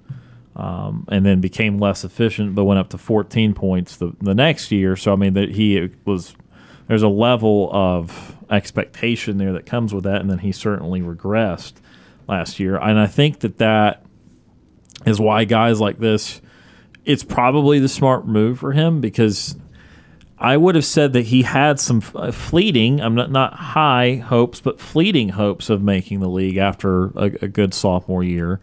But then obviously did nothing to improve that the last couple of years.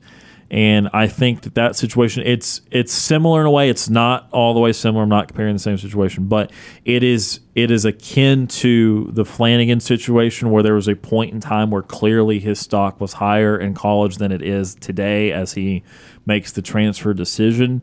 And I think guys like that have to go somewhere else to try and find. It's almost like the professional change of scenery type of deal.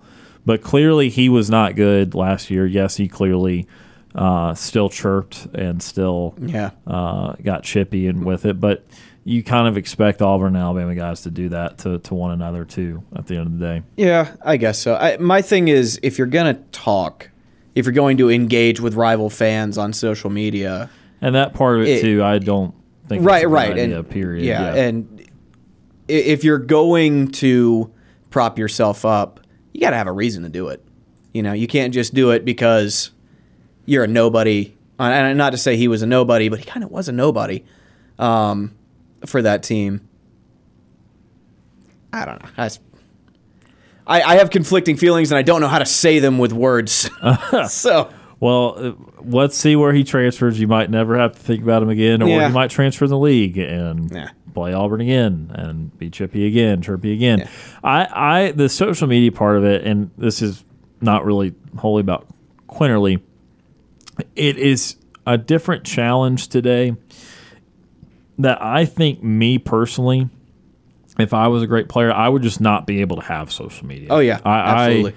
I take things a little too on the nose and a little too personal sometimes, even when they're not directed at me. It's like I could see, say I'm an Auburn Tiger, say we lose to Bama, and it wouldn't even be about me. If I just saw things saying, yeah, Auburn's trash and that environment's not that tough and blah blah blah, I would feel the need to respond to that, even though it's not directed at me per se. It's at the entirety of the team, and it gets difficult to try and leave the social media aspect of it, because everyone has more access to everybody than ever before. And that can be good. It was intended for good, but a lot of times it ends up being just angering more people and angering more parties. Yeah, I've often said the best and worst thing about social media is the anonymity. No matter who you are or where you're from or what you look like, you can come on and give your opinions, and if they're good opinions, people will take notice. But it also means that you can say whatever you want without any kind of punishment or any kind of repercussion. I'm on social media all the time because it's my favorite way to engage with the Auburn fan base. I will say, Ryan, I used to feel that way a lot of like if someone just said something that was what I felt very, very wrong and needed to be corrected, I try to correct them. And then I realized that some people are just dumb and the block button was made for a reason. 334-887-3401 locally or toll free 1-888-9-TIGER-9 to join us on the Auburn Bank phone line today. We go back to the Auburn Bank phone line. Luke from Alex City. Luke is called in. Luke, how are you doing today? Good, guys. How are y'all? Doing well. A couple of things on Quinterly. First of all, yeah, he is. I don't know if he was one of those, that was old for his class or whatever, but he's at Villanova, didn't work out, transfers to Alabama, has to sit out a year because of some transfer thing. This is before the transfer thing was like it is now. He had to sit out a year, which he really shouldn't have had to, but he did. And then he gets hurt. So he takes a medical red shirt. So there's 2 years right there. Then he, obviously plays for Alabama for a few years, and now he has his COVID year. So that's where all this comes into play. And frankly, it's a long time to be in college. I'm with y'all. And the other thing is, I feel quite certain he was doing okay at Alabama with NIL money and whatever. I don't know specifics, but I feel like he was doing okay. So for something like this to come up, I feel just as certain that, like everybody worries about the tampering, that's what's happening. And again, I'm not complaining about it. I don't want anybody to think I'm complaining about it because Alabama has benefited from the portal, and I have no doubt that Alabama has tampered just as much.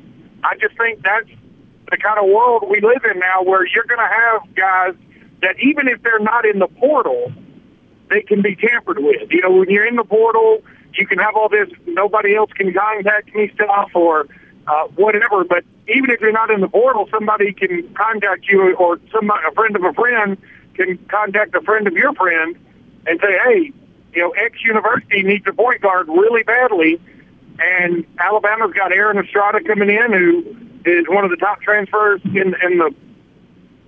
the year. They've got Mark Sears coming back, and they've got another transfer coming from out west that can play some point. You're probably not going to get as many minutes. And we know a team that needs an experienced point guard. And how about instead of getting paid X amount, we pay you 2X amount.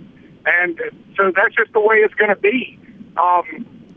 Again, I'm not complaining about it because I feel quite certain that every school is participating in it, so it wouldn't be right for anybody to cry foul.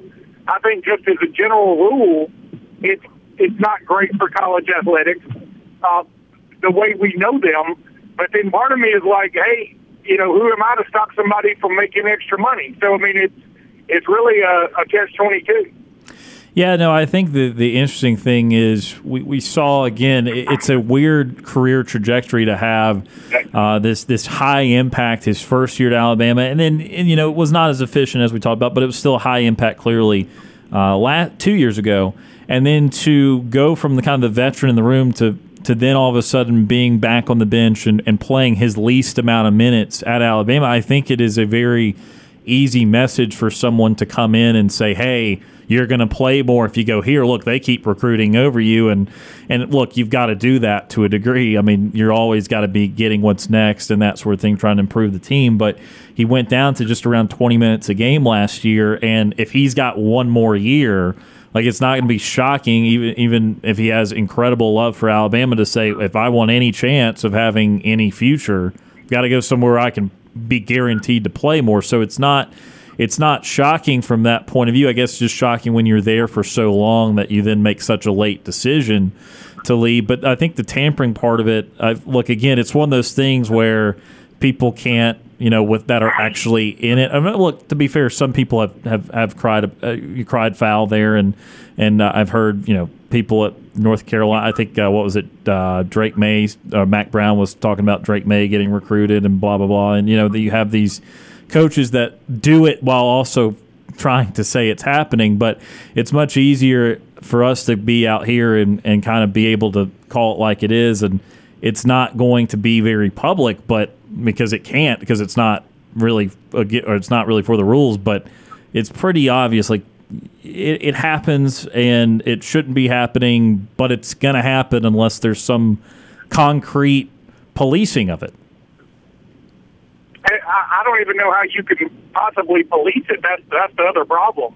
And they've opened up a can of worms, and I don't know how you fix it.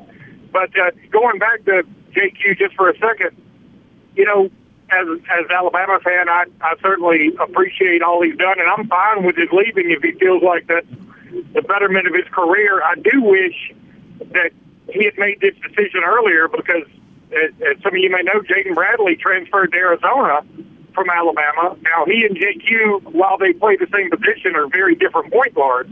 But Alabama certainly would have loved to have kept Jaden Bradley if JQ was going to be gone. I can assure you of that. Sure. And I do believe the coaching staff was definitely caught off guard with this, which, again, makes me feel like somebody reached out to him in some other fashion. And, again, I'm not complaining about it because Alabama's going to benefit from that, too, at times. We all are. It's just when it happens to your school, it sucks. But the one thing to remember about Quinterly is, given all, I understand all of his, he's rubbed some people the wrong way. I certainly get that. I didn't like a lot of the social media interaction myself. But he was the MVP of the SEC tournament Alabama won 3 years ago. So, and he certainly had his bright, shining moments, too. Yeah, no, absolutely. Again, he, for a couple of years, was a part of the future there for sure. I mean, again, not I remember when it was a big deal to have Shackelford and Quinterly in the backcourt. I mean, that was going to be a big deal, and Shackelford ended up playing really well, and Quinterly was still good, but he never took another step, and then this year obviously struggled with the playing time part of it. But again, with the calling sort of stuff, it'll be interesting to see how quick he does it. I don't know if he'll be measured and try and take visits, or if it will be like he decided 72 hours later. That seems fishy. It's always fishy. I don't think he has this designation, but when the guys that go in the portal have the do not contact tag, well, how would that be possible to go in the portal with a do not contact? So that stuff is clearly, again, some of the coaches won't say it, but we can all put two and two together.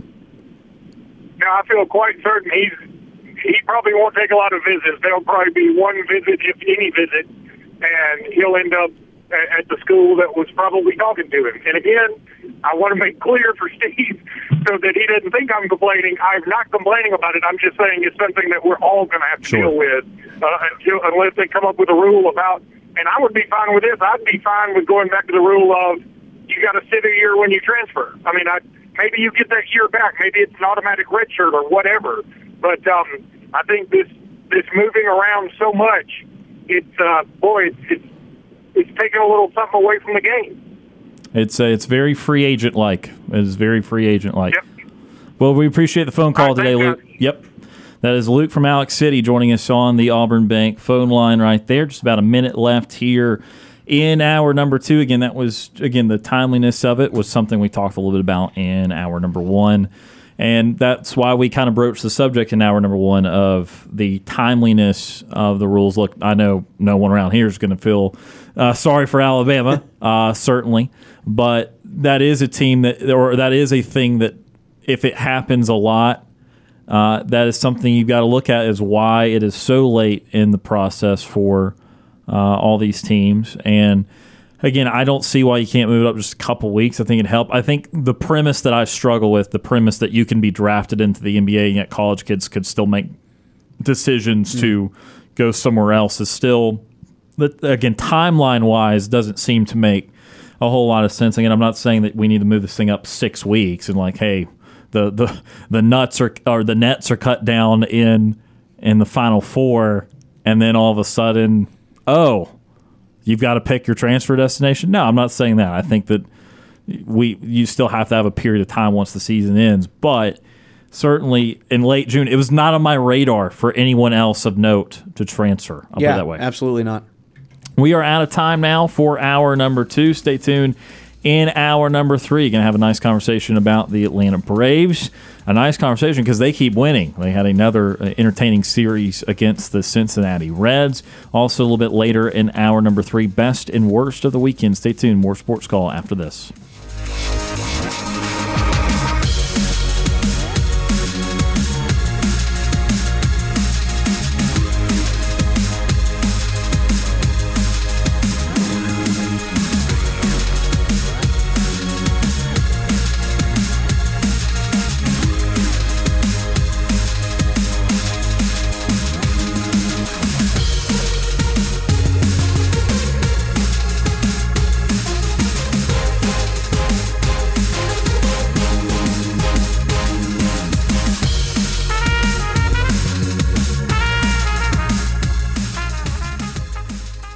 Two hours of Sports Call are finished. Don't touch that radio dial. We've got one more hour to go. Whether you're leaving work, cruising around town, or listening on demand, we've still got some fun left for you. To be part of the show, give us a call at 334-887-3401 locally or toll free at 1-888-9-TIGER-9. Auburn's first and Auburn's favorite sports talk show has been on the air since 1995 and is ready for 60 more minutes of fun. Now, let's get this hour of Sports Call started.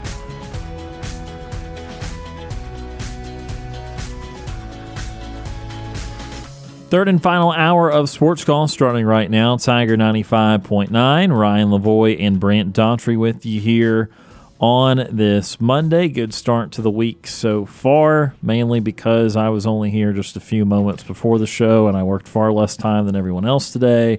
However, I did have my teeth cleaned and no one likes the dentist, so that kind of evens out. Do you agree? I agree. Okay. Awesome. Not a big dentist fan.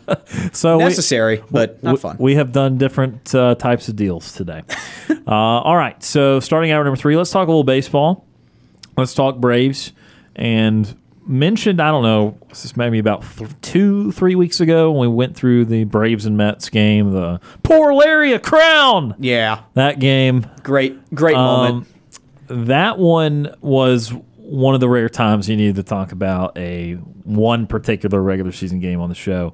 And this is the time where, not as rare, but definitely want to talk about one series here and talk about this Braves and Reds series that concluded in Great American Ballpark this weekend. You know, the Reds were a team that the Braves have already seen this year, but it was and granted, it was one-run games too. I don't want to say like the Braves just, rammed through them. I mean, it was clearly close games back then too. But when the Braves saw the Reds earlier this year, mid-April, this Reds team, let me see if they got the record here. They left that series 4-7. Okay, that's such a small sample size, not a lot to derive from it, but no reason to think that the Reds were going to be on this incredible path for now. If you fast forward to the closing days here of June, and the Reds had won 11 in a row coming into the series, 12 in a row once they got that first Braves game. The Braves were hitting all series long. They scored 24 runs in 3 games. But Solid. The Reds in 3 games scored 23 runs because the Reds kept answering every punch the Braves had. The game the Braves lost. It was a Friday. We had watched the first inning or so here and went on my way to Birmingham, and the Braves were up 5-0. I got home.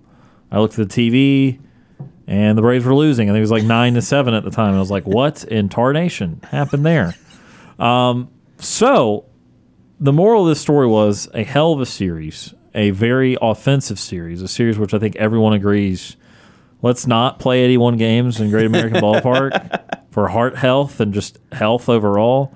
But, Brant, again, another example of, okay, here's a legitimately solid team and a legitimately hot team, and the Braves still, even though it was close, handled business. Yeah, for the first time in a long time, the Reds are respectable. And not just respectable, but like you said, they went punch for punch with the Atlanta Braves, who are the best team in the National League right now and maybe the best team in baseball. Depends on who you ask. So that was an incredible series. That was an October-esque atmosphere for a baseball game. And, hats off to the Reds and their fans and the Braves fans who made the trip too, because it wasn't just loud when the Reds were doing good things. But overall, just an incredible series. Elly De La Cruz is a superstar, and he's going to be a superstar for a long time if he can keep doing what he's doing. He got a cycle in 6 innings in Game 1, so it just an incredible performance from him. The kid's really good, and he's really fun to watch. And like you said, Great American Ballpark is a nightmare. It's great. It's a great ballpark, and it's also in America. Right. But it's legendary for several reasons. One of them being that the deepest part of the ballpark is 404 feet, I think. Right. So with air that travels, for whatever reason. This Atlanta Braves team would hit 500 home runs in one season if they played in 81 games in that park. But it feels that way. My goodness, just an incredible series, and incredible from the Braves to go in there and win, and especially in the final 2 games from Raisel Iglesias. I know that he did not pitch very well, but when the time came and he needed to get the outs, he got the outs. Yeah. Tying run on third, winning run on first, and you get a ground out double play to end the game. That's clutch, It's not great. You'd rather have just not been in that position, but just clutch moments up and down the lineup from the pitching staff. And again, credit to Cincinnati, because going down 5-0 in the first inning of Game 1. And then again, I think it was in the first inning of Game 3, the Braves went up 5-0 again, and they still came back and forced the Braves to play 9 full innings. Just an incredible series between a team that has World Series aspirations and another team that is on a rebuild that's starting to work now. Yeah. And just a really great series overall. And, transitioning to just talking about the Braves themselves, they've been a lot of fun to watch this year. Even though the pitching has been fair to middling at best in some of these right now, and we'll see Spencer Strider, I think, later tonight. And he's got an ERA of 4-something over his last couple of starts. He's not pitching well, but despite the fact that the Braves pitching is not super hot right now, the bats have kept them alive, and they're 23 games over 500 right now, first team in the National League to 50 wins. They're really good, and they're a lot of fun to watch. I want to spend one more second before we deep dive on Braves on Elly De La Cruz. Go for it. Because it has been since he got called up that the equation has changed so much for him. He's played 17 games. I think they're 14-3 in those 17 games because they had the 12-game win streak there. I'll double check. Maybe 15-2. No, I'm excuse me. It could be 13-4, not 14-3. But so I get it. It's a small amount of bats. It's he's had 69 at bats, so it's a nice amount of at bats. But 3 home runs, 10 RBIs, hitting .333. It's a solid start. I'm such a boring loser when it comes to this because I'm just like, you know what? What if we hang on? What if we just take it easy? Let's just not expect that this is like the next Hall of Fame shortstop. Let's just be calm. But when you see him, he is 6'5". He looks like he is a football or a basketball player. He does not look like a baseball player. Looks like an alien. He is playing shortstop. He glides. So he's got the speed, but obviously with someone that big, he's got power. I'm liking his approach so far because, look, in 69 at-bats to be labeled as doing something really good, to only have 3 home runs tells me, okay, he's actually hitting. He's not just like trying to lift and separate the whole time. I remember when Jock Peterson came up with the Dodgers. He was hitting like, I don't know, he maybe hit 14 home runs in the first 2 months, 15 home runs. But I don't remember the particulars, but it was a home run barrage. It was like, oh, he's hitting 280, but look at all these home runs. And over time, it's just like, okay, Jock Peterson has been a solid big league player, but he became this perennial all-star with Hall of Fame power that it looked like for 2 months that he might have with the Dodgers. And there's sometimes cases of this. Now, De La Cruz was a big prospect and all that. And again, I'm not telling you that he is going to be a little disappointing, but there are certainly times where these prospects come up with a bang and then just kind of level off into solid players but not great players. It's why now transitioning into Atlanta. That's why I was so worried about Michael Harris for the first 2 months of the year, because he came up last year and he had such a quality year. I mean, it was such a professional year out of him. It wasn't like he had hit 1 million home runs. He just was hitting to all fields. And all of a sudden, for the first 2 months this year, it was like, oh, he's got like 3 opposite field hits, and he's striking out a lot, and like, oh, that wasn't Mike last year. And you start to worry about, or at least I did, oh, well, I guess 1 year doesn't prove that you're going to be long-term good. And got a little panic there. Well, ever since I panicked, he's gained nearly 100 points on the average. He's up in the 250s now, I believe. At least he was going into Sunday. He's hitting the ball to all fields, and he's back to being a good, solid professional hitter that can worry you, and there's really no way to align for him. And so that has been continually something that's impressed me the most. Yes, it's been relevant for Ozuna to look like a big leaguer again, and it's been relevant for Rosario to play, so have some of his best work as a Brave and all that. But also for Harris, just the long term, because look, in 5 years Ozuna won't be on this team. Rosario will not be on this team. But Michael Harris is signed to a 7-year deal, and he's a part of that young core that the Braves tout, as they should. Because the theory is that Acuna and Albies and Riley and Olsen and Harris will be in this lineup for the next 5 to 10 years, all of them. And so you don't want to bleed from that. You want those, like the Ozunas will come and go. There will be some guys that fill that role well. There'll be guys that don't fit that role as well. That, I guess they've signed Murphy long term. I could include Murphy in that. But I was thinking of someone else like d'Arnaud. It's like d'Arnaud is great now, but in 5 years he will not be on this team. Maybe in 3 years he won't be on this team. So those type of guys will come and go to fill out the lineup. But you got about 6 guys that are signed for 5+ years here with the intent to have this always work out. It's such a beautiful place to be in. You know that there's probably going to be a year in there where one guy gets injured, one guy slumps, one guy loses the power, and this, that, and the other. But when you've got 6 of them, even if that happened, all right, 3 other guys are going to be great. Yeah. That's the beauty of having that many guys reliably. And Michael Harris is a part of that. But it's cool when, back to De La Cruz, it's cool when these smaller market teams have their guy where, okay, I don't know if they'll always pay him. Just like I don't know if Tampa will always pay Wander Franco, for example. But at least for 5, 6, 7 years, up until their late 20s, maybe around 30, they can have these beautifully entertaining players, which makes that team so watchable, despite being a smaller market team or maybe not being a dominant force. And that's what I love about the game, is that if you scout well, you've got so many opportunities to use your scouting and your development process to get players that, at least initially, are just as good as all these people the Mets pay for and need a shot at the Mets there. But De La Cruz has brought excitement to Cincinnati that they've not had in several years, probably since, like, I don't know, Votto and Bruce were young, like Jay Bruce and Joey Votto came out together. So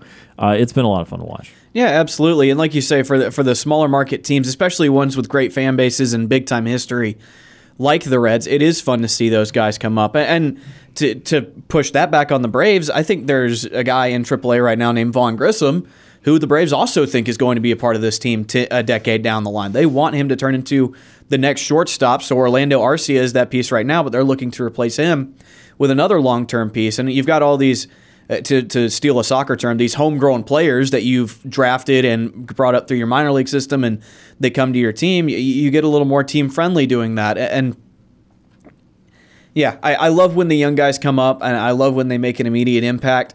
And I love more when they stay on that trajectory and they become really, really good major league players. And I especially love it when they play for the Atlanta Braves. So the Braves doing this interesting thing right now where they're playing the leaders of both central divisions.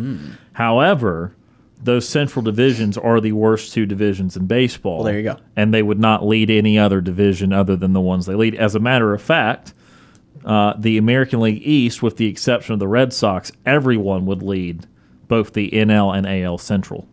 The Red Sox would be tied for the AL Central lead, and of course the Braves are about to play the AL Central leading Minnesota Twins. That's awesome. Do you recall who is leading off now these days for the Twins? I do not, but I did see it earlier. It is former Auburn Tiger Edouard Julien. So you do, and Yes, you're correct. yes, I did. I did not remember that because I'm smart. I remembered it because I saw it earlier today. Well, you get the credit for it, nevertheless. Yes, Edouard Julien, who kind of rocketed up prospect boards. Like, he was not on a top 100 prospect, and then he went from he got to like 90 around the World Baseball Classic. I think they updated. He got like 50s or 60s. I mean, he ended up rocketing up, and he is the leadoff hitter now for the Minnesota Twins, hitting about 250 in 100 at bats. So he plays about every day. Only 4 home runs. So I don't know if I was going to power rank how many home runs he hit. He was a very powerful hitter at Auburn, but that's going to be very cool part of it. You're right. It is Spencer Strider tonight. ERA just under 4 for the season against Sonny Gray, who's been awesome for the Twins. He's throwing like 250 right now. Exactly. 256 ERA. Only 5 decisions, so that maybe they like the bullpen's not bad. this game unless they want to decide to give him a loss, but they might want to work on giving him some more decisions because if he's got 5 decisions in like 12 or 13 starts. I know that part of it's not working deep into games, but for instance, Strider has pitched 3 more innings than Gray, and Strider has 10 decisions to Gray's 5. So there is some bullpen chaos there. There is some lower scoring stuff with the Twins. So again, another first place team. No one's going to care about this, but I have to mention it. So Yankee favorite Joey Gallo, who hit like, I don't know, $160. It's like a nice, he's like the dollar menu for McDonald's. It's like, oh, okay, this hasn't been hit by inflation yet. Certainly Gallo's batting average had never been inflated with the Yankees. He'd had this power surge with the Twins, and Yankees fans were getting upset about it. He's hitting 182 again. There you go. That sounds about right for strikeout king Joey Gallo. I've said all this, and he's about to tank one tonight, and now I apologize to everyone. Yeah, off of Spencer's a good one to kind of tee off against. Yeah, when he's wrong, he gives up some home runs. That's another part of it. So he's given up 12 this year in 84 innings. It's not horrible, but it's certainly for a good pitcher. It's a lot for this time of the year. Sonny Gray's only allowed 2 home runs this year, so that's going to be a mano-a-mano of a guy that just does not allow homers versus a team that just hits all the homers. Yeah. So that's going to be really interesting tonight. But Braves continue on 50-27. A little bit later this week, we're going to go through all the guys in the lineup. We're going to go through, I don't know, we're going to go through everybody and the starters, and we're going to judge their first halves of the year. So we're looking for that a little bit later in the week. But again, Braves and Twins start a series, another first-place team playing the Braves. But Braves, as Brant has said, already to 50 wins, already on a 100-win-plus pace. We're going to take our next time out. More Sports Call right after this.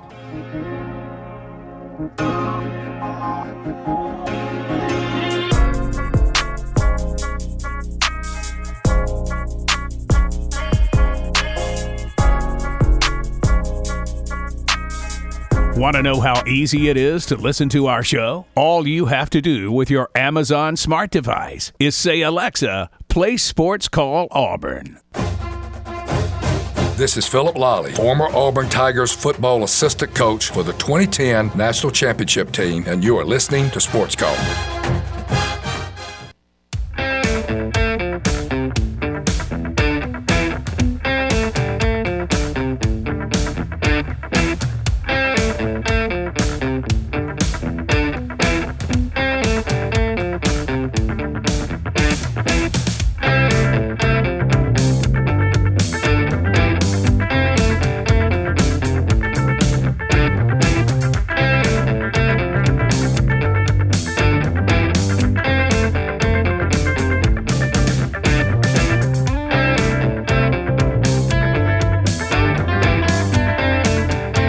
Welcome back to Sports Call, Tiger 95.9, the Tiger.fm, and the Tiger Communications app. Ryan Lavoie, Brant Daughtry with you here. You will never know what was being talked about during the break. I mean, you might. You might. You might. We could talk about it on the show at some point. But anyway, starting to wind down this Monday edition.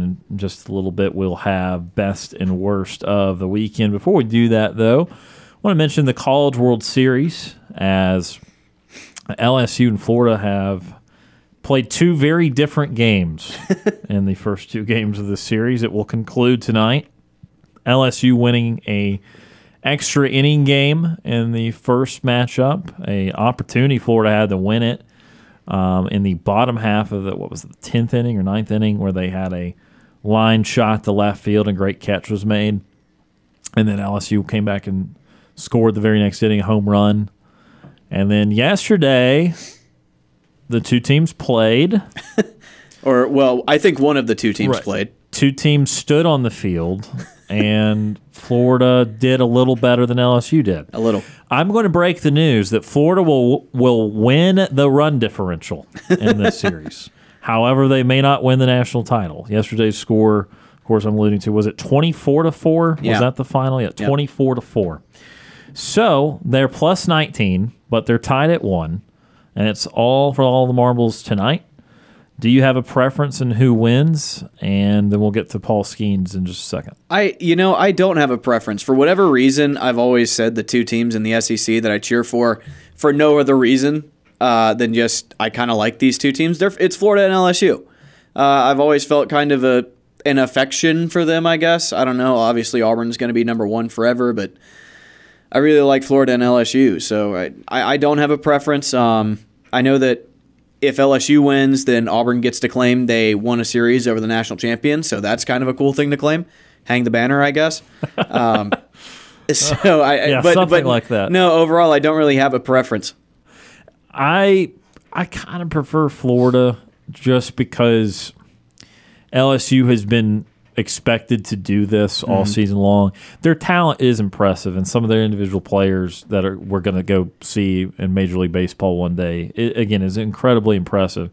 I do want to mention, though, I don't want to get the name wrong, but I was watching I've watched a decent amount of this series so far, and this kid on Florida, again, trying to double-check the name, Cagliano. I think that's right. 33 home runs and 90 RBIs. So I talked about Tommy White having like 102 RBIs in 60-some games. Just I don't know. What are the words to that? I don't know. Other than the aluminum bats. Darn good. Aluminum bats. But Caglione has 33 home runs in 70 games now. Almost a home run every other game. So if you had a full Major League Baseball season of 162 games, that'd be about 70 home run pace. He would be sniffing Barry Bonds for most home runs. It's absurd. Just, it's crazy. And they said he was slumping too. I was watching the broadcast, like, yeah, he's like 3 for his last 15 or something like that. I was like, oh yeah, horrible. Yeah. Move him down in the order. Move the 30-something home run guy down. Doesn't he? And I'll preface this question by saying I don't watch any college baseball that Auburn's not a part of. I have not watched a single game since Auburn got knocked out of the watch this one. tournament. This is the time. That's your last chance. That's fair. That's fair. But doesn't that kid pitch too? Maybe a little bit. Like I read somewhere that he's not pitching in this World Series. Let me put it that way. He's some nickname of Ohtani. Like they call it. Like what was his name again? Caglione. They call him like Caltani or something like that. I've heard somebody say that. Either way, that's an absurd bit of numbers. Oh, intern TP says he's starting tonight.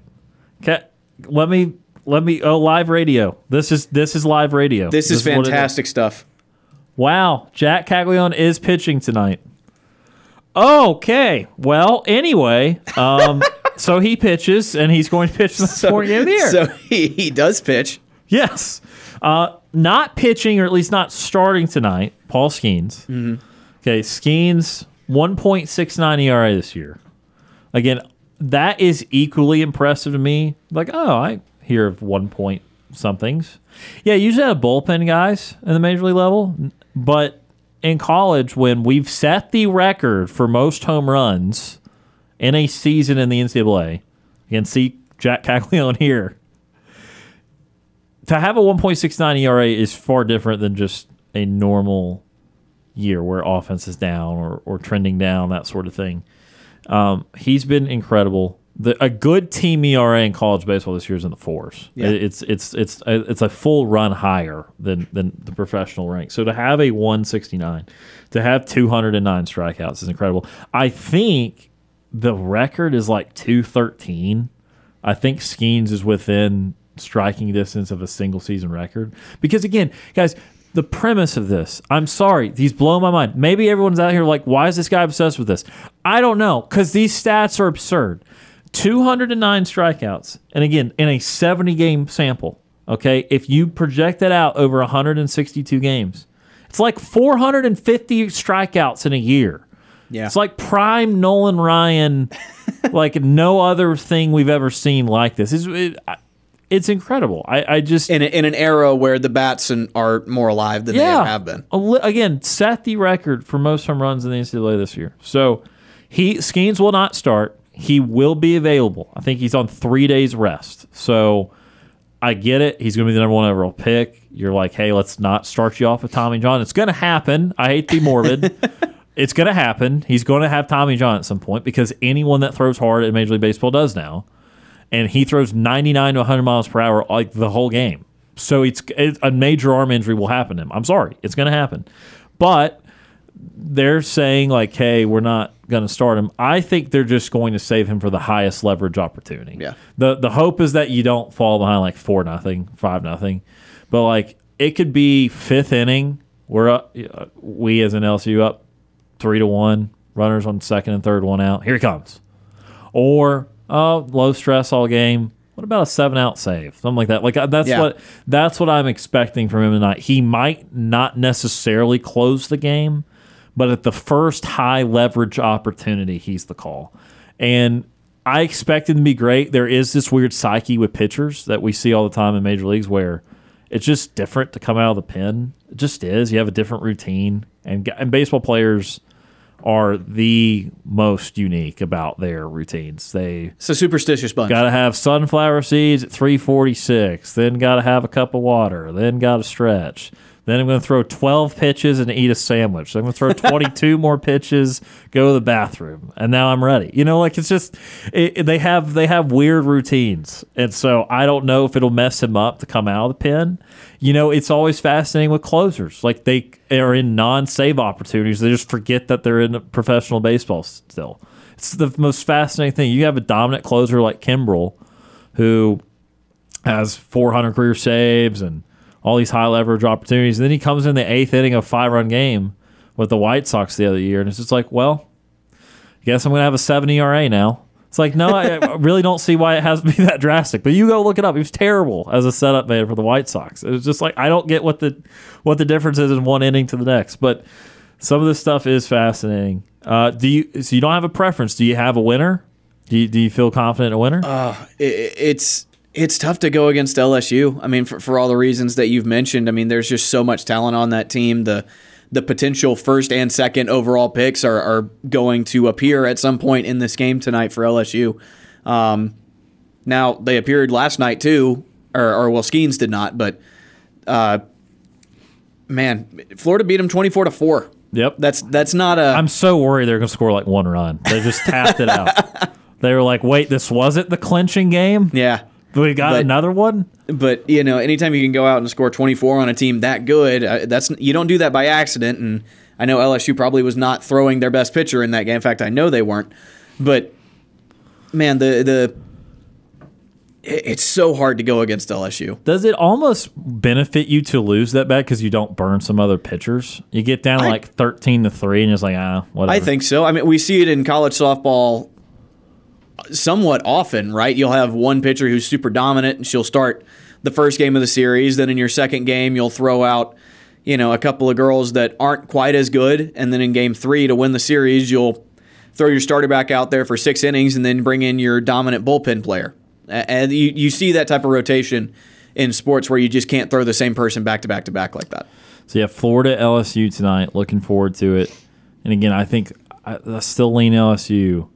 You know, I would prefer Florida to win because, again, it's a weapon in a one-game scenario to put the best pitcher of either staff on it any moment you choose. Yeah. And even though Skeens is obviously inherently a weapon because he goes 7 or 8 innings, start a game, Like any time other than like the first 3 innings, if it's a close game and Florida's mounting a rally, Skeens is going to come into that game, and you're going to have to get the freshest version of Skeens, and you're just going to have to hope that he is not locked in from pitch 1, because as a starter, sometimes they famously their deal is the first inning is usually the inning that gets some of these elite guys sometimes. So maybe you can get that, you can get them in that situation, but Florida needs to do some work early. They need to keep the momentum from game 2. Yep. If they go and LSU gets out to a 2-3-0 lead with what they're going to have with Skeens, I don't know. I don't see it. I know it got out. I know LSU took a lead yesterday. I'm fully aware of that, but I think it's different when you have Skeens coming in at some point. All right, starting to run low on time for the show. This is a Monday, so let's get to something we do each and every Monday. Now, time for the best and worst of the weekend. Insane how consistently I forget that I have to do this, and when I do it every week. That's well, and you are on the Monday show every week. Well, at least I clicked the right button this week, because last week I clicked like the what to watch for button at first. Oh, no. And, I'm telling on myself now, but so we all can make improvements. So I'll start then with best. We'll start best. My best of the weekend is everything about my trip home. Again, and always enjoy time with the parents. Ate tremendous food, gained some weight this weekend. That's maybe not a best. I don't know if I want to actively gain weight. It's always fun to do it. Right. And we did see The Flash this weekend. And that's a part of my best, too. I know that you're probably reading stuff online that's like, oh, this is just terrible. And, Ezra Miller and blah, blah. And I'm like, yes, Ezra Miller, not like someone I want to model my life after. But I thought the movie was good. I'm sorry. I'm not hating on it. Independent of the lead actor of the film. Right. The nostalgia part of it was tremendous. Seeing Michael Keaton. There's another surprise at the end of the movie. It's like 20 seconds. I don't see. Does Jack? I'm going to ask this, but don't spoil it. All right, no. You don't want me to spoil it for you either. No, well, I'm not going to see it. But Okay. my question was Jack Nicholson's Joker, like as a joke. All right, so everyone, I'm giving a spoiler. Don't listen to the next 30 seconds. You can do it after we get off the show. I'm doing it now. Okay. No one listen the next 30 seconds. Okay, starting now. So there was like a Joker laugh in there. Okay. I think it was his, but it's not Jack. Like Jack being alive. Jack Nicholson is not actually in there. Okay. The surprise in the last 20 seconds, Clooney. Really? Yeah, that's cool. Clooney. So who hates his appearances in the Batman movies? He's not in the suit, but Clooney. Last 20 seconds. That's awesome. And I'm not going to go even further deep dive of the why, because that'll spoil the movie. But yeah, Clooney. All right, time. All right, we're back. Hope you found that out well. Yeah. What I've also learned though with the steep box office drop, like the people that wanted to see it have already seen it, pretty much. Yeah. Like, there's always going to be some trickle effect, but it dropped like 68%. I could make this the worst. Like it dropped 68%. It was the second largest drop for a comic book movie behind Morbius, which was bad. It's just it's not good. Universally hated movie. Jared Leto was in it. It's not great. And so I don't hate Jared Leto, but I do. Right, but I know a lot do. So he's good with 30 Seconds to Mars. I like 30 Seconds to Mars. I do love 30 Seconds to Mars, and he was great in American Psycho. So yes, TP did a double take. You're right. You're 100% right. There was like that's my Jared Leto joke. The two things he's good in. 1/8 of a second. I thought you would confuse him for Christian Bale, but you're right. No, Christian Bale hacks him apart with an axe. It's a great scene. Exactly. All right, so we're on the same page there. But yeah, hopefully that 30, 20-second blob did not spoil anything for you. Do you like Huey Lewis in the news? All right, your best of the weekend. My best of the weekend, it's got to be the Braves-Reds series. Just every game coming down to the wire. Every game that you've played against that team has been a one-run game. And you've gotten more wins than losses, but just an incredible series overall. And, not just Braves and Reds fans took notice. Like, the entire baseball world was aware of that contest going on. Jeff Passan had a couple of tweets about it. ESPN had a couple of things about it. Obviously, they're focusing on Ellie De La Cruz since he's such a phenom. But that entire series, top to bottom, was just fantastic. I don't have a real worst. I almost had a worst. Can I do an almost worst and cheat a little bit this week? It's your show, man. My almost worst was United States almost lost to Jamaica this weekend in soccer. I did watch that game. And look, Jamaica is not incapable. Like they have beaten America before. It is incredibly rare, but they have done it. And again, they have been in a World Cup. It's not like it's not like losing to El Trinidad. Salvador or insert other Gold Cup team not named Mexico here. But it would have been a rough one because they've actually played really well. They had won the Gold Cup the last time. They won the little CONCACAF Nations Champions format. Nations? Whatever it was. I don't know. Where There's so many international teams. If it's an international competition and it's not the World Cup, I probably don't care that much. It was 4 teams, and they had just slobbered on Mexico, beat them again. I mean, they did. They beat them 3-0. They beat Mexico pretty badly, easily in the final, and they've been giving them the business the last. The last of what? I mean, they have. They've had a really good record against Mexico the last few years. They had a horrible record against Mexico for a while. The business, and exactly. And so, shout out to that ACC ref, that NC State game or whatever. But they have been playing so well, and then they almost promptly lost the first game of their Gold Cup title defense. They did get a late score for a draw in like the 86th minute, something like that. But, man, that would have been tough on your home soil. You just don't expect to get beat in the group stage. And they were doing all sorts of statistics where they had only lost like a few times in the history of the Gold Cup in the group stage. It was just they avoided it. So, again, it's not a complete worst. I'm not complaining inherently over a draw, but they were minutes away from a pretty disastrous loss considering how they've been playing recently. Yeah, my worst is actually going to return to the world of soccer, and this has kind of become a routine worst for me when I can't think of anything else. Atlanta United, in the midweek, had a great show against, I think it was NYCFC. Had a lot of their designated players out. Those are your highest paid players. You get 3 of them. Had all 3 of your designated players not with the team, either transferring somewhere else in the case of Luis Araujo, and the other 2 were on international break. So you have to play a game with a bunch of academy call-ups, right? A bunch of teenagers going up against MLS professionals, guys who are super experienced. And while NYCFC is not good, Atlanta still was able to get a draw. They got a 2-2 draw with a team that was expected to come in and beat them.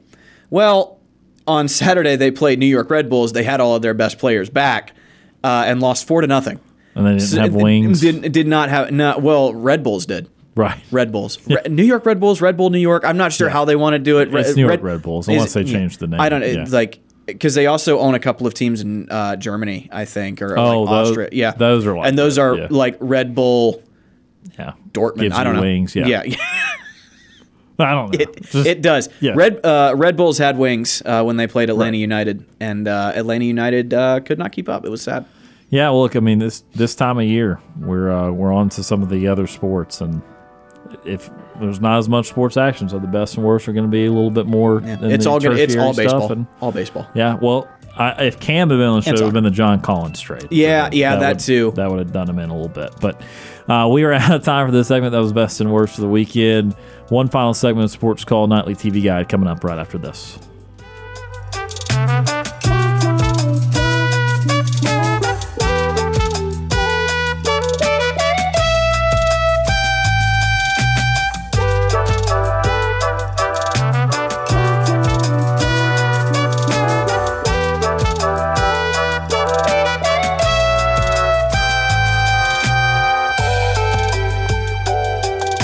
Sports Call is on the air weekdays from 3 until 6 p.m. If you are currently driving in a 4-door sedan, roll up the windows and turn up the radio. We're Auburn's first and Auburn's favorite sports talk show. Now back to the multi-time Abby Award-winning Sports Call.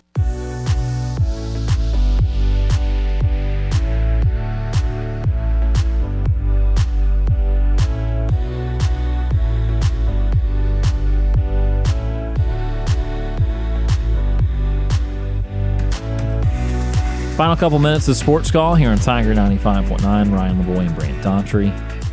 Nightly TV guide in just a moment. All right, counterpoint to The Flash not being good. All right. So I liked it again. I've disliked like 6 movies in my life though, so I'm not basically only take my word for it unless I'm just like adamant for like just like there's no way. And I'm not like that. I like this movie, but I'm like I can see how someone wouldn't like it. Or unless I dislike it. Because again, if you're one of 6, that movie sucks. Like Lake Placid 2, don't do that one. Just don't do that one. The most random movies to right. not They're like. horror movies. Well, and I like horror movies, and then you get into the weeds, some of those, and the lowest of low budgets and the worst of worst ideas. But counterpoint to The Flash. Is it bad when your favorite characters, you go through the movie and your favorite characters and you get to like 4 or 5 till you get to the main character? Is that a sign of a bad movie or a good movie? It depends. Like with a movie called The Flash, right? Shouldn't I The think Flash you be should. number one? Yeah, Barry Allen should be a pretty heavy favorite character. If it is something that's like a more ensemble movie, like an Ocean's 11, or for more of a superhero thing, one of the Avengers movies. I don't know if there is like a main character. Obviously, Danny Ocean's the main character in the Ocean's movies, but if you don't say, have to like Clooney or Pitt the most. Yeah, you know? like I really enjoyed Tom Cruise's character. Not Tom Cruise. No. I don't. Damon. I don't know. I think Matt Damon's. I'm trying to think through every 11. Yeah, like his second in command. I can't remember the kid's name. We'll get there. We'll get there in a second. But for a movie called The Flash, I think you should like The Flash pretty heavily. No, I agree. I mean, that's why I'm starting to have some trouble with it. Yeah, Matt Damon's in that. He's high up the list. Bernie Mac. I forgot Bernie Mac was in that movie. Casey Affleck's in it. Anyway, there's others because there's 11 of them. But